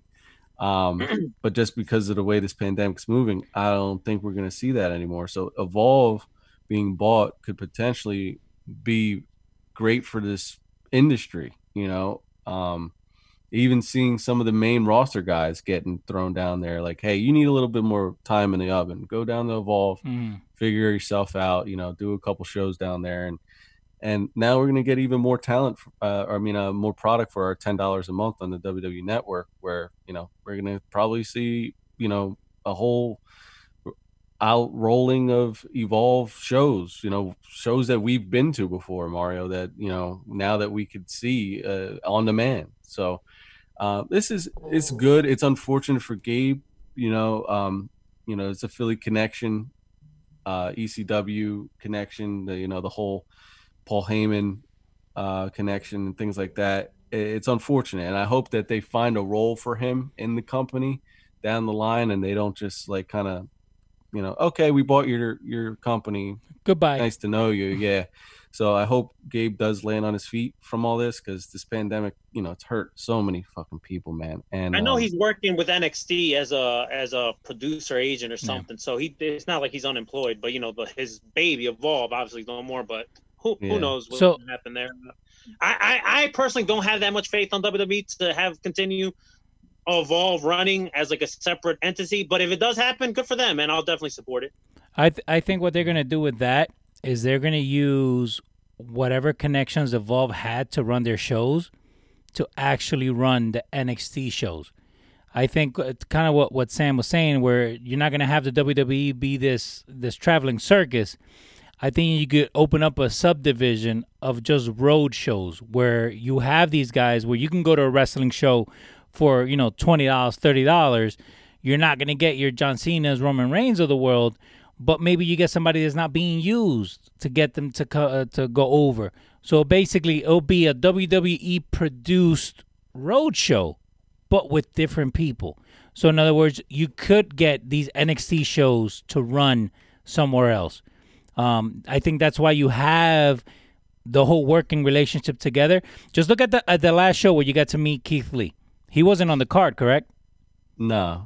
He was just did, there. like, yeah, he did like some meet and greet, and then Okay. they used him as like a So guest ring announcer. So now these people that you can't use on NXT TV, right? Put them on that loop. Put them on that house show loop where, you know what? Hey, we have a Keith Lee. We have a North American champion. Send him out there for the weekend. Come down. Come watch Evolve. Or they can even change the name or whatever, right? Where it's basically you'll get to go watch a wrestling show under the Evolve name, but with an NXT talent. Or with somebody else that needs some work or something they want to try out, because right now you can't just put everything into that WWE machine that goes around, from town to town, because it's two totally separate shows. You're not going to do an NXT show at a, 30,000 seat arena. You're going to do an NXT show at a smaller arena to make sure that you sell it out. Because that's one of the things that WWE's been having issues with, where they do go to a show and you only have, 6,000 people show up on a 30,000 seater? Mm-hmm. So, me personally, I think that's what they should do, where you don't have the overhead of bringing all your camera crews and all your trucks and all this and all that, where you could just send a smaller crew, do an NXT show. So I think that's in the business sense of it. The other side of it, you have all of their video archives. So if you wanted to put something together on any of the guys that have been there, now you have a whole bunch of matches that you can add that people don't even know about. That's very true. That's very true. I didn't even think about that, Leo. That's a good point. There you go. See? All right. Moving on. It looks like Kairi Sane probably is going to be leaving WWE. She wants to go back to Japan to reunite with her husband. WWE's trying to, offer a shit ton of money so she could stay. I don't expect her to stay. As much as I enjoy the Kabuki Warriors and enjoyed her singles run in NXT, I don't expect Kairi Sane to stay at all. Plus, she got hurt a couple of times. That doesn't help at all. She got hurt recently by Sam's favorite female wrestler. Yeah, man. Big draws, Nia Jax. Yeah, man. I don't know. I think that they kind of dropped the ball with her a little bit. Her NXT run was pretty good, but when she got called up to WWE, it was reminiscent of EC3. Some of these guys that just got washed, like fucking the Ascension. I mean, minus her run with the Kabuki Warriors with Asuka. Yeah, Asuka saved it. Asuka saved it for her. Right. Definitely did. Right. But then after that, it was like, what are you really doing with her? She was like a pretty high caliber in NXT, and then, There was no connect. I think, she should go back to Japan, reunite with her husband, be happy, whatever makes her happy. And, it'd be great to see her pop up in Stardom again. You know what I mean? So just nothing but love and best wishes for, her. Yeah. Amazing talent. All right. On a quick update, nothing too intense like in the previous episodes, but on a quick update on the whole speaking out movement. Matt Riddle, we talked about him of the potential affair. Well, he finally admitted to the affair, that he had an affair, but he claims the allegations against him, that Candy Cartwright made, were false, which once again, going back to what we talked about, there's too many holes in Matt Riddle's story. If if it was an affair, why not admit to it from the beginning instead of calling her a stalker? And then on the NXT UK front, Joe Coffey is right now suspended till further notice. So that's your update on the whole speaking out movement. Yeah, I think just from somebody that's in a relationship, and we've never had any kind of issues like that. I could understand why he called her a stalker instead of just outright saying it was an affair, because he doesn't want to embarrass his wife. Because that's very embarrassing. And we see Will Smith going through it right now with Jada. I don't know if they have an open relationship or what. When you put your penis in another woman, you have no regard for your partner.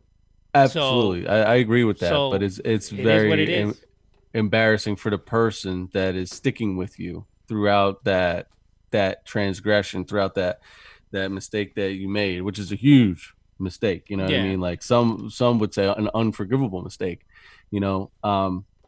So I could somewhat understand why Matt Riddle said, "Oh, she's just an online stalker," didn't outright say, "Hey, I've been cheating on my wife with this girl, and then I told her enough was enough. I told my wife about it, and we got to stop." I feel like that kind of made things worse though, because this is not like the Will Smith and Jada situation. This is something completely different. Absolutely. He had an affair.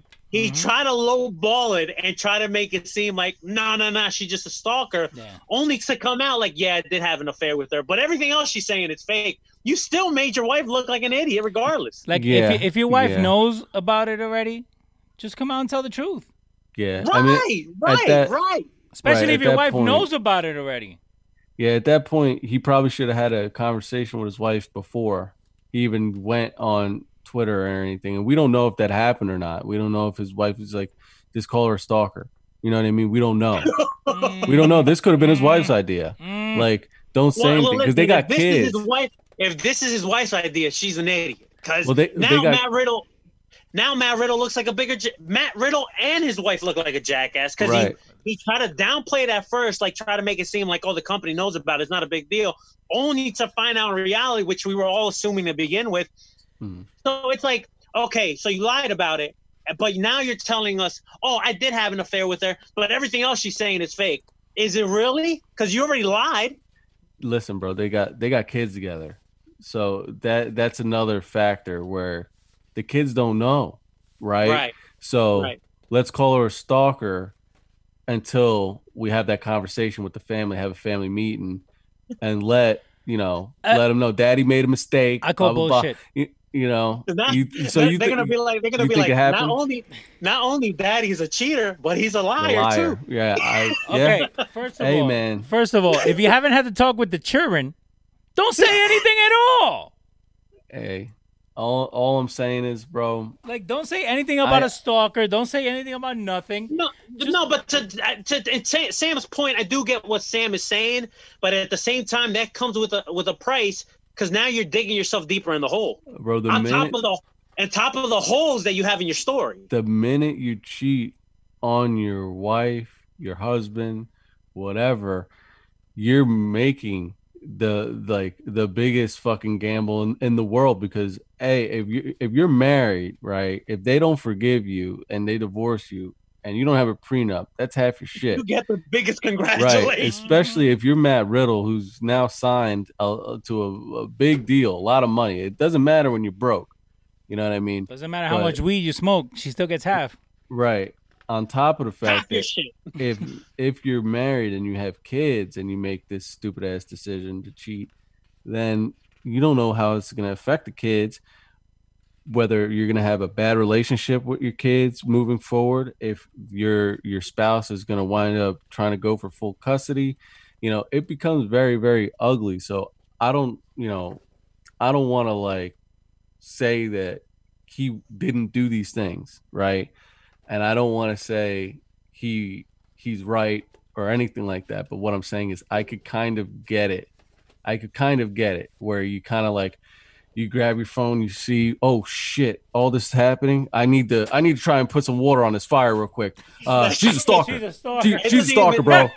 He he goes on his phone and it doesn't see like a bunch of tweets. It just says, "Congratulations, you played yourself." Yeah. So I mean, there's a lot of gray area with that situation, and like I said, I don't know if he's telling the truth. I don't know if she's telling the truth. We won't know. Nobody's gonna know besides those two and God. So, at the end of the day, you just gotta go with your gut. And she's a my gut is telling me maybe I think Matt Riddle went more than besides go with his gut in this case. Right, and my gut is telling me not to really support Matt Riddle right now. I'm not gonna be buying no bro shirts or anything like that for the foreseeable future. Just don't cancel. Bro. Yeah. Don't cancel him. Bad enough you got to cancel Goya now. Go ahead. Yo, bro, I'm upset about that. Yo, me and my wife were like, yo, how do we make our own adobo? We was like, yo, we gotta get recipes and shit. You guys can go follow the Freakin' Regan restaurant. He has a really good adobo recipe there. Yeah. Go ahead. Yeah. There's another company that she was looking at. I think it's called like Luis or some shit like that, or Josie. I don't fucking know, but yeah, man. Just to add on, because you mentioned the Goya thing, I completely forgot to mention this to Leo. We were talking about like the whole Tony Khan and Chris Jericho, like kind of like downplaying and making excuses, like, oh well, we want the demographic. It kind of reminded me of like, you remember when Jorge Ramos was trying to make excuses when Donald Trump won the presidency, and he was like, well, if you look at this, Leo, you can explain it better. What is it, Leo? If you take the map and you turn it around, you can see that Hillary's still gonna have a chance to, like, dude, like, let it go. Like if you guys are Latino, you know who Jorge Ramos is. He's in Univision or whatever, which, that's just another story for another day. But yeah, it was like Tony Khan and Chris Jericho were like making excuses on how they still won, even they got like if you take the ratings and you turn them sideways and you see year over year, like, come on now. Have you guys seen the Walter Mercado Netflix special? Have you seen it? Okay. It doesn't get any more Puerto Rican than watching the Walter Mercado thing when it comes out. Have you seen it, Sam? Yeah, absolutely. We watched it last night. The whole family was watching it. I have no interest in it. Bro, he's iconic, bro. Shout out to him. Rest in peace to Walter. He's like the Miss Cleo of Latinos. That's pretty much what he was. Okay, so now that we're on that topic, right? If you look at, he was a wrestling character. Yeah, that's all he was. He was Gorgeous George. He was Gorgeous George. He was, Velveteen Dream, all these like androgynous or whatever figures. That's what he was. And he was playing it up to Spanish people. Yeah, he was an exotico before his time, man. There you go. Yeah. All right. Lastly, on some Impact Wrestling notes. So they made a new main event for Slammiversary that's happening a week from today, next Saturday. So you're gonna have Ace Austin, Trey Miguel, and Eddie Edwards, and a mystery opponent. A lot of people are speculating it's going to be one of these returning wrestlers, maybe some of the released people that got released by the WWE. Yeah. And we'll tie this with Impact too, because it has to do with the Good Brothers. Good Brothers obviously signed to Impact. And AJ Styles this week has some interesting words about Paul Heyman. Mm-hmm. So he was on his mixer. AJ Styles goes on his mixer a lot. He'll talk to fans, answer questions or whatever. And he addressed the whole Paul Heyman issue. So this is what he said. There were rumors going around that AJ Styles left Raw to go to SmackDown because he was being bullied. That may be the dumbest thing I've ever heard. I mean, I'm a grown man. If there was some bullying going on that upset me enough to leave Raw and go to SmackDown, I would handle it. And whether I got my tail beat or not, I'll still handle it. I'm a grown man. So I'll just throw that out there. When it comes to the rumor of Paul Heyman being upset with him because he didn't take up for Gallows and Anderson before they got released, that's not what it is at all. It's not even close. I'll give you a snippet of what Gallows and Anderson already know. Paul Heyman's a liar. Now, I'm sure you heard it before, going back to his ECW days, you'll hear it. He's a bold-faced liar. So that's my take on that. And I will let Gallows and Anderson add on to it. Well, we've heard in the past that Paul's a liar. But tell me how you really feel. I mean, he is Jewish. Just being honest. Hey, man, He just knows how to put a little, as you would say, put a little sazon on things, and that's Paul for you. But it is what it is.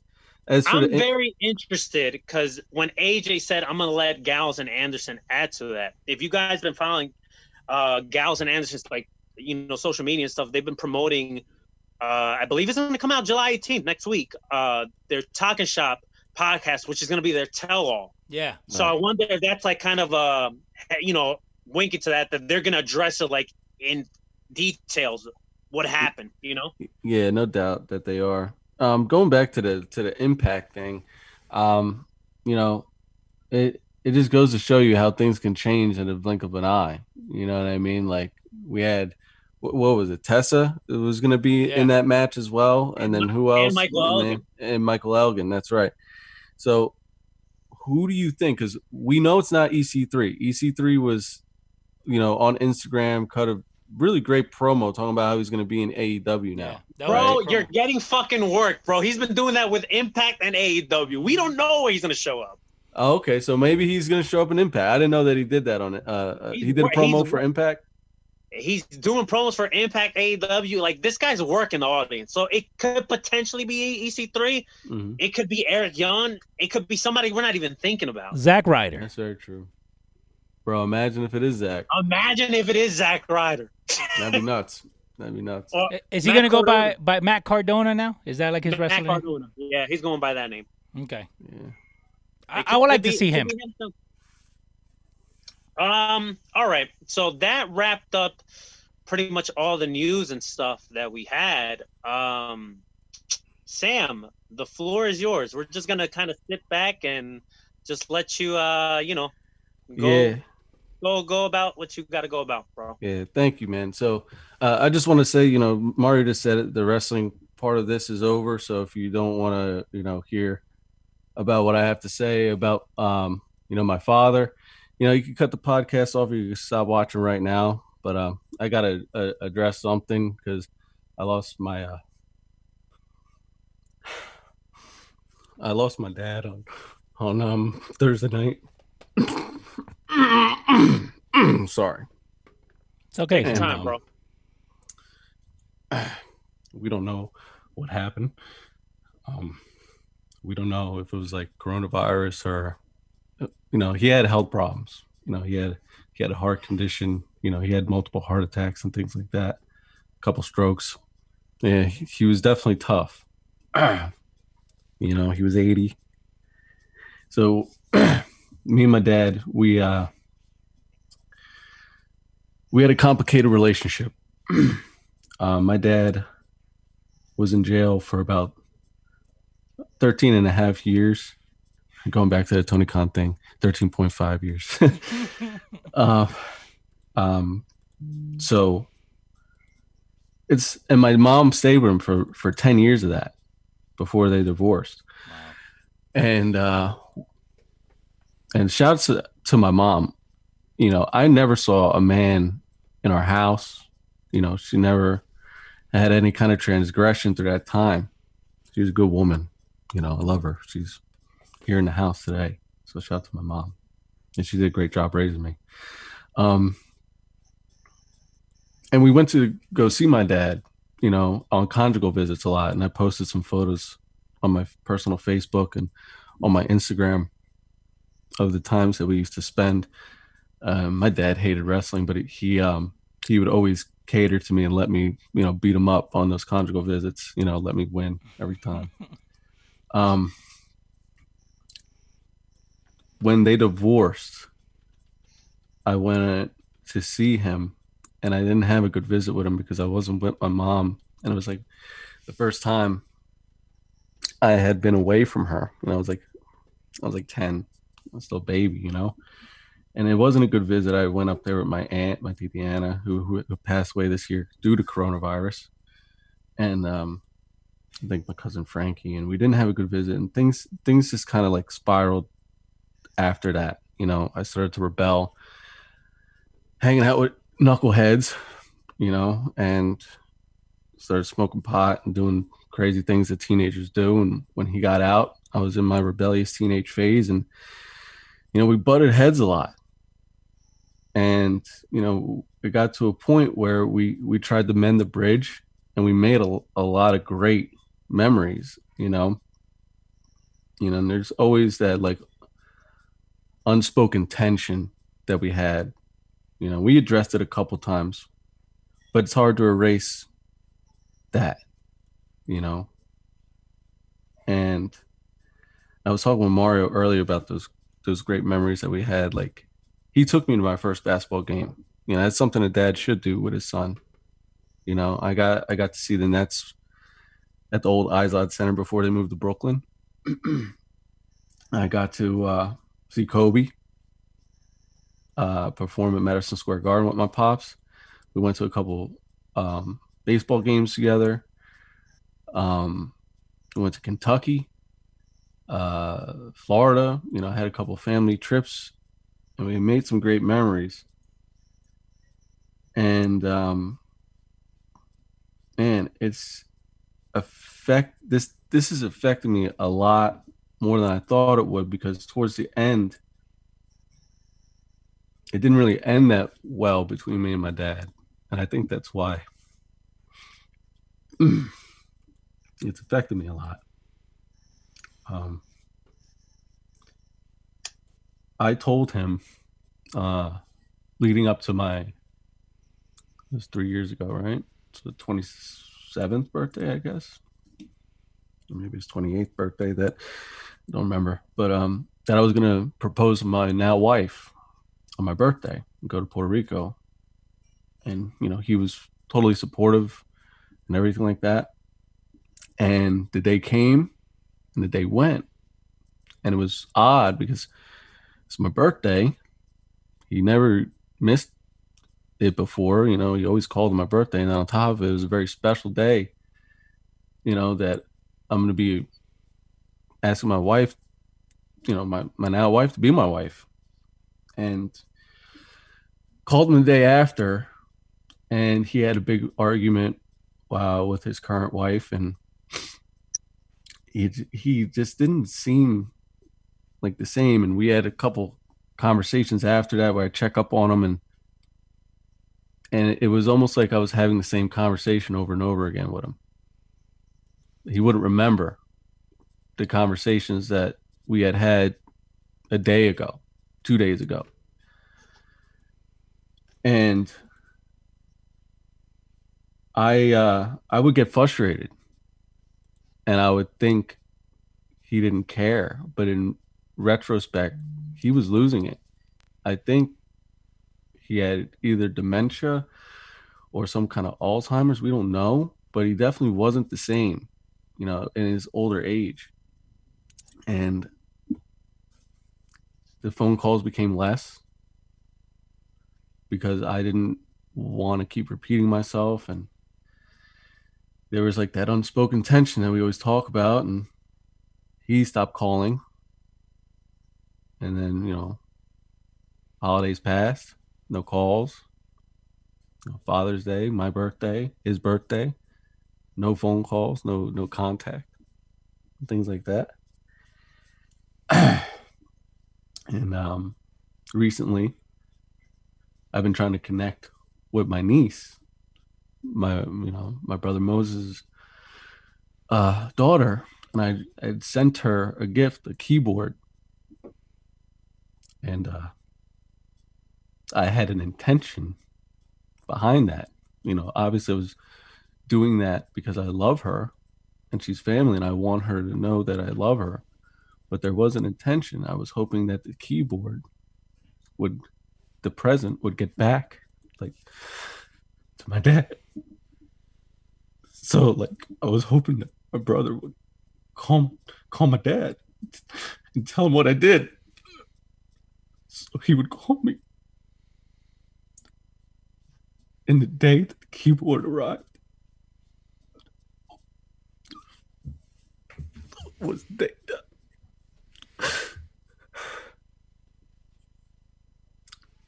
I should have called him. I should have put my pride aside and called him.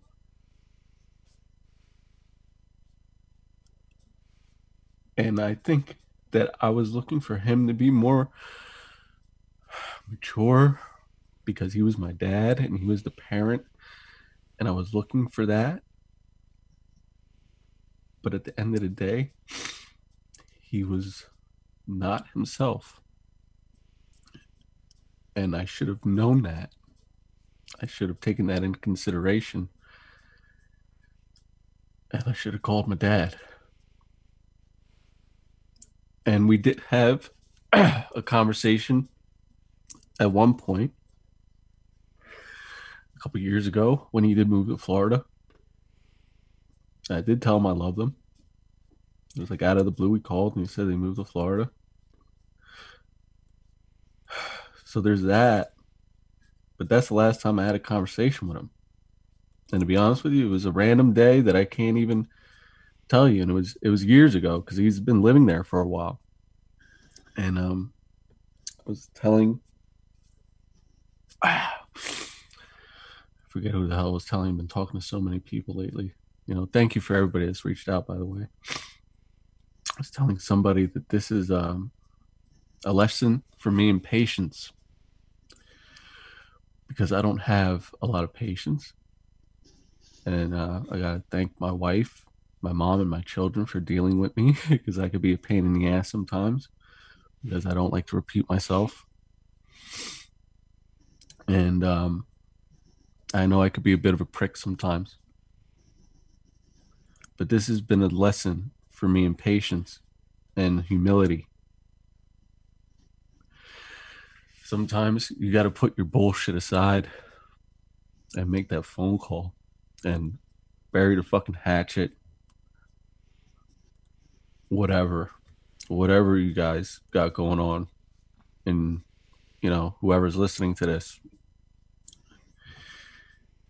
if you have an issue with somebody and you love them and they're your family, give them that call. You don't want to go through this. It's not good. It's not a good feeling. And I always would play tough when my mom would ask, or my wife would ask, or anybody would ask about like the relationship with me and my dad. And I ain't gonna cry when he passed away. You know, he wasn't there to raise me, and all that bullshit. At the end of the day, that was my dad, man. And like I said, we made some good memories, and I should have fucking called. And even with the limited time that we had together, I learned some good lessons from him. I touched on that in an Instagram post that I posted, that, you know, he taught me that you could learn from anybody, even a child. And sometimes, just as humans, we look at people that are younger than us like they don't know anything sometimes, because we have more life experience, you know. But that's something that's really important. You know, sometimes the younger generation has a different outlook on things, and sometimes you need to sit back and reevaluate. It's always good to reevaluate sometimes. So, you know, I've been going through a little bit. I've been keeping busy. You know, I just started a new job, which is my dream job right now, to be honest with you. And it sucks that this happened. And they've been very supportive over there. You know, shout out to you know, the Verano brand.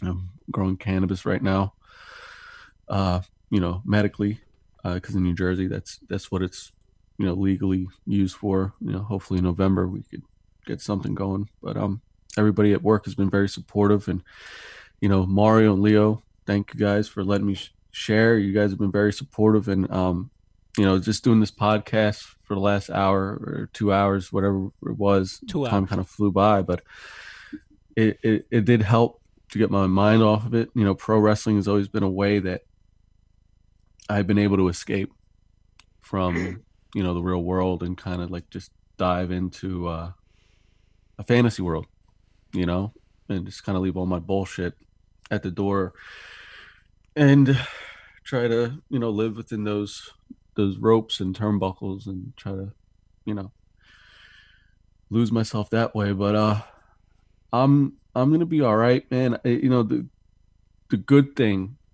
to come out of this is me and my brother are talking, me and my brother Moses. And this is now going to open up more of a relationship with me and my niece, who already has gravitated towards my wife through the social media. And I think that through, this obviously very tragic, negative experience that my family's going through right now, and it's been a terrible year. His sister, my Titiana, died earlier this year due to coronavirus. So it's been rough for my dad's side of the family. I think that through all this, that it's going to bring us tighter and closer together. So like you could see under my eyes, I got bags. I haven't really been able to sleep that well. I keep beating myself up. People tell me to stop. Even my brother has told me stop doing it. Stop with the coulda, shoulda, woulda. It's going to drive you nuts. The thing that's getting me by is the good memories, because they were there. There were some damn good memories that me and my dad had, and we shared a couple good laughs. One of them was the Mayweather-Pacquiao fight, and just he put me on the Brooklyn Lager beer, and this times in Brooklyn, walking around, and like I said, those sports games, they're definitely gonna be memories. I remember Vince Carter going up for a dunk, and then he came down and sprained his ankle, and my dad being all pissed off. And just, he used to tell me these crazy fucking stories, man, of this life he lived. The man did 13 years in jail, and he was a wild guy, man. He was a party animal. He was one of those live fast, but he didn't die young. He was 80 years old, so he had a full life. And some of the stories that he used to tell me, you just couldn't believe it.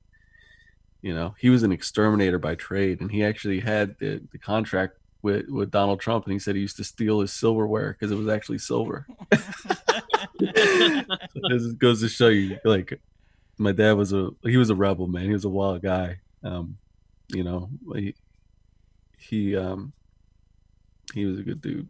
You know what I mean? He had a good heart, and he had a lot of generosity. He would take the whole family out, and I'm not just talking about his direct family. Like, he would take his brother, his sister, nieces, nephews, everybody, and pick up the whole bill.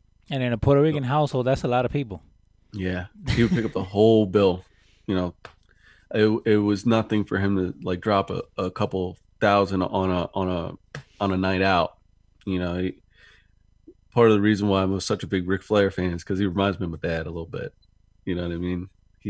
My dad always liked to wear like the nicest stuff. He was like Rolex, wearing alligator shoes and shit like that. So, I'm gonna miss him. And it just goes to show you that the pettiness, the bullshit, you got to put it aside. You got to put it aside. You got a problem with somebody, and there's love for that person. Call them. Just call them, because you're gonna regret it if you don't, and if it's too late. So that's all I got to say about that. To be honest with you, I don't have any Instagram shout outs. I was talking to a guy on Instagram. If he's listening, he's a professional wrestler. I'll shout you out next episode. But yeah, man, that's all I have for this week. And I just want to thank you guys for letting me say my piece. Sorry, I was blubbering. No, man, you're good, bro. You don't gotta be sorry or anything like that. I changed my shirt. It's got snot all over it. I told you privately, and I'll say it now. There's no grieving, whatever for dummies. There's no like, I don't know how you feel, like, especially in your case. Your case is a little bit different from somebody else's. We're all different, so the only thing we could do is just be there for you, and if you just want to talk to someone, and even if it's just us not even giving you an opinion, just us listening to you, there's no right way to handle any of this. I'm the type of person, when I was going through some certain things last year, I didn't really like to talk to anybody unless somebody reached out to me, and then they were like, it's like fishing, and that's just me.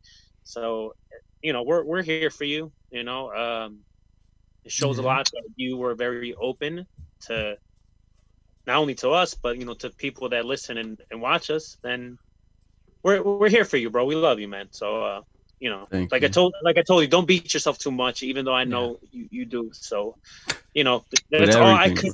That's all I could really say, man. Like, I can't tell you don't be this way, don't be that way, because at the end of the day, we don't know how you feel. We don't. So all we can do is. There is no guidebook on how you got to deal with things, like Mario's saying. By the way, I do have an Instagram shout out. You guys can go follow Sammy Suplex. He's a cool dude.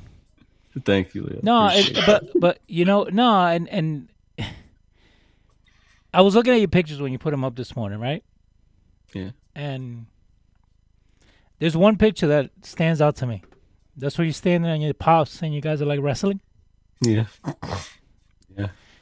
Don't beat yourself up. And we haven't talked because I don't deal well with death. And Mario could tell you. Like, I know it's a part of life, right? Yeah. But just remember the happy times, right? Yeah, that's what I'm trying to do. And like Mario said it, I know everybody's like sending you messages, and Jessica Hoffman, Xavier, he actually liked about the Puerto Rican thing, that there's a lot of you guys. Kenneth Dinkins, Rico, there's people here that some of them may know you personally, some of them may just know you because of here, some of them may know you because of wrestling, but at the end of the day, like, this is why we do this, Yeah. And that's why I wanted to share with everybody, because the friends of the show, that's what we call them. We don't call them listeners. We call them friends of the show, because that's what they are to us. You guys are friends. Yeah, man. So, Mario. Listen, man. Listen. Sam, I love you, bro. You know me. All right. Yeah. I know you're Mr. Clean It Up, and come on. Yeah. There's a lot of slapdicks that watch the show too. Okay, I'm being honest. Yeah. But they're still friends of the show. Yeah, man. So, yeah, you guys are important to me. You guys send me messages, DM me, and things like that, and it brings me up. Even when there's not a tragedy or anything like that, like a random message makes my day. Like Five Mania, Jessica Hoffman, Xavier, all you guys. You know what I mean? If I'm missing anybody, Chris Brown. You know what I mean? If I'm missing anybody, man, I'm sorry, but like those are the people that really brighten up my day. So. Thank you guys for letting me share my piece, man. Sammy. Sammy, you don't have to thank us, man. Yeah, so you don't have to thank us because we're here for you. Yeah, we don't know what's gonna happen with the whole virus thing. Knowing my dad, he would want to be buried in New York. Newark? No, he's a New Yorker through and through. My dad was a Brooklyn guy. He loved Brooklyn. So being that he's in Florida, I don't know what's going to happen. So just pray for my family, because my brother's going down there and he's getting ready to shoulder a tremendous load. And Florida right now is a hotbed for this virus. So I'm praying for him to just be safe. If you see this, Mo, just be safe out there. Mask up, wash your hands. I sent you that text earlier. So just be mindful of that. And God bless you, man, because I know that this is going to be rough. So, as for me tonight, I'm going to watch the UFC fight. Try to keep my mind off things. Me and my buddies are gonna get together. My buddy Alex, who was the best man at my wedding, is letting me swing by and watch the fight with him. So that's my plans for tonight. I don't know what you guys got planned for your weekend, but I'm gonna be trying to stay clear-headed and just keep busy. Keep my mind busy. Exactly. And I'm going back to work tomorrow to grow some cool cannabis plants.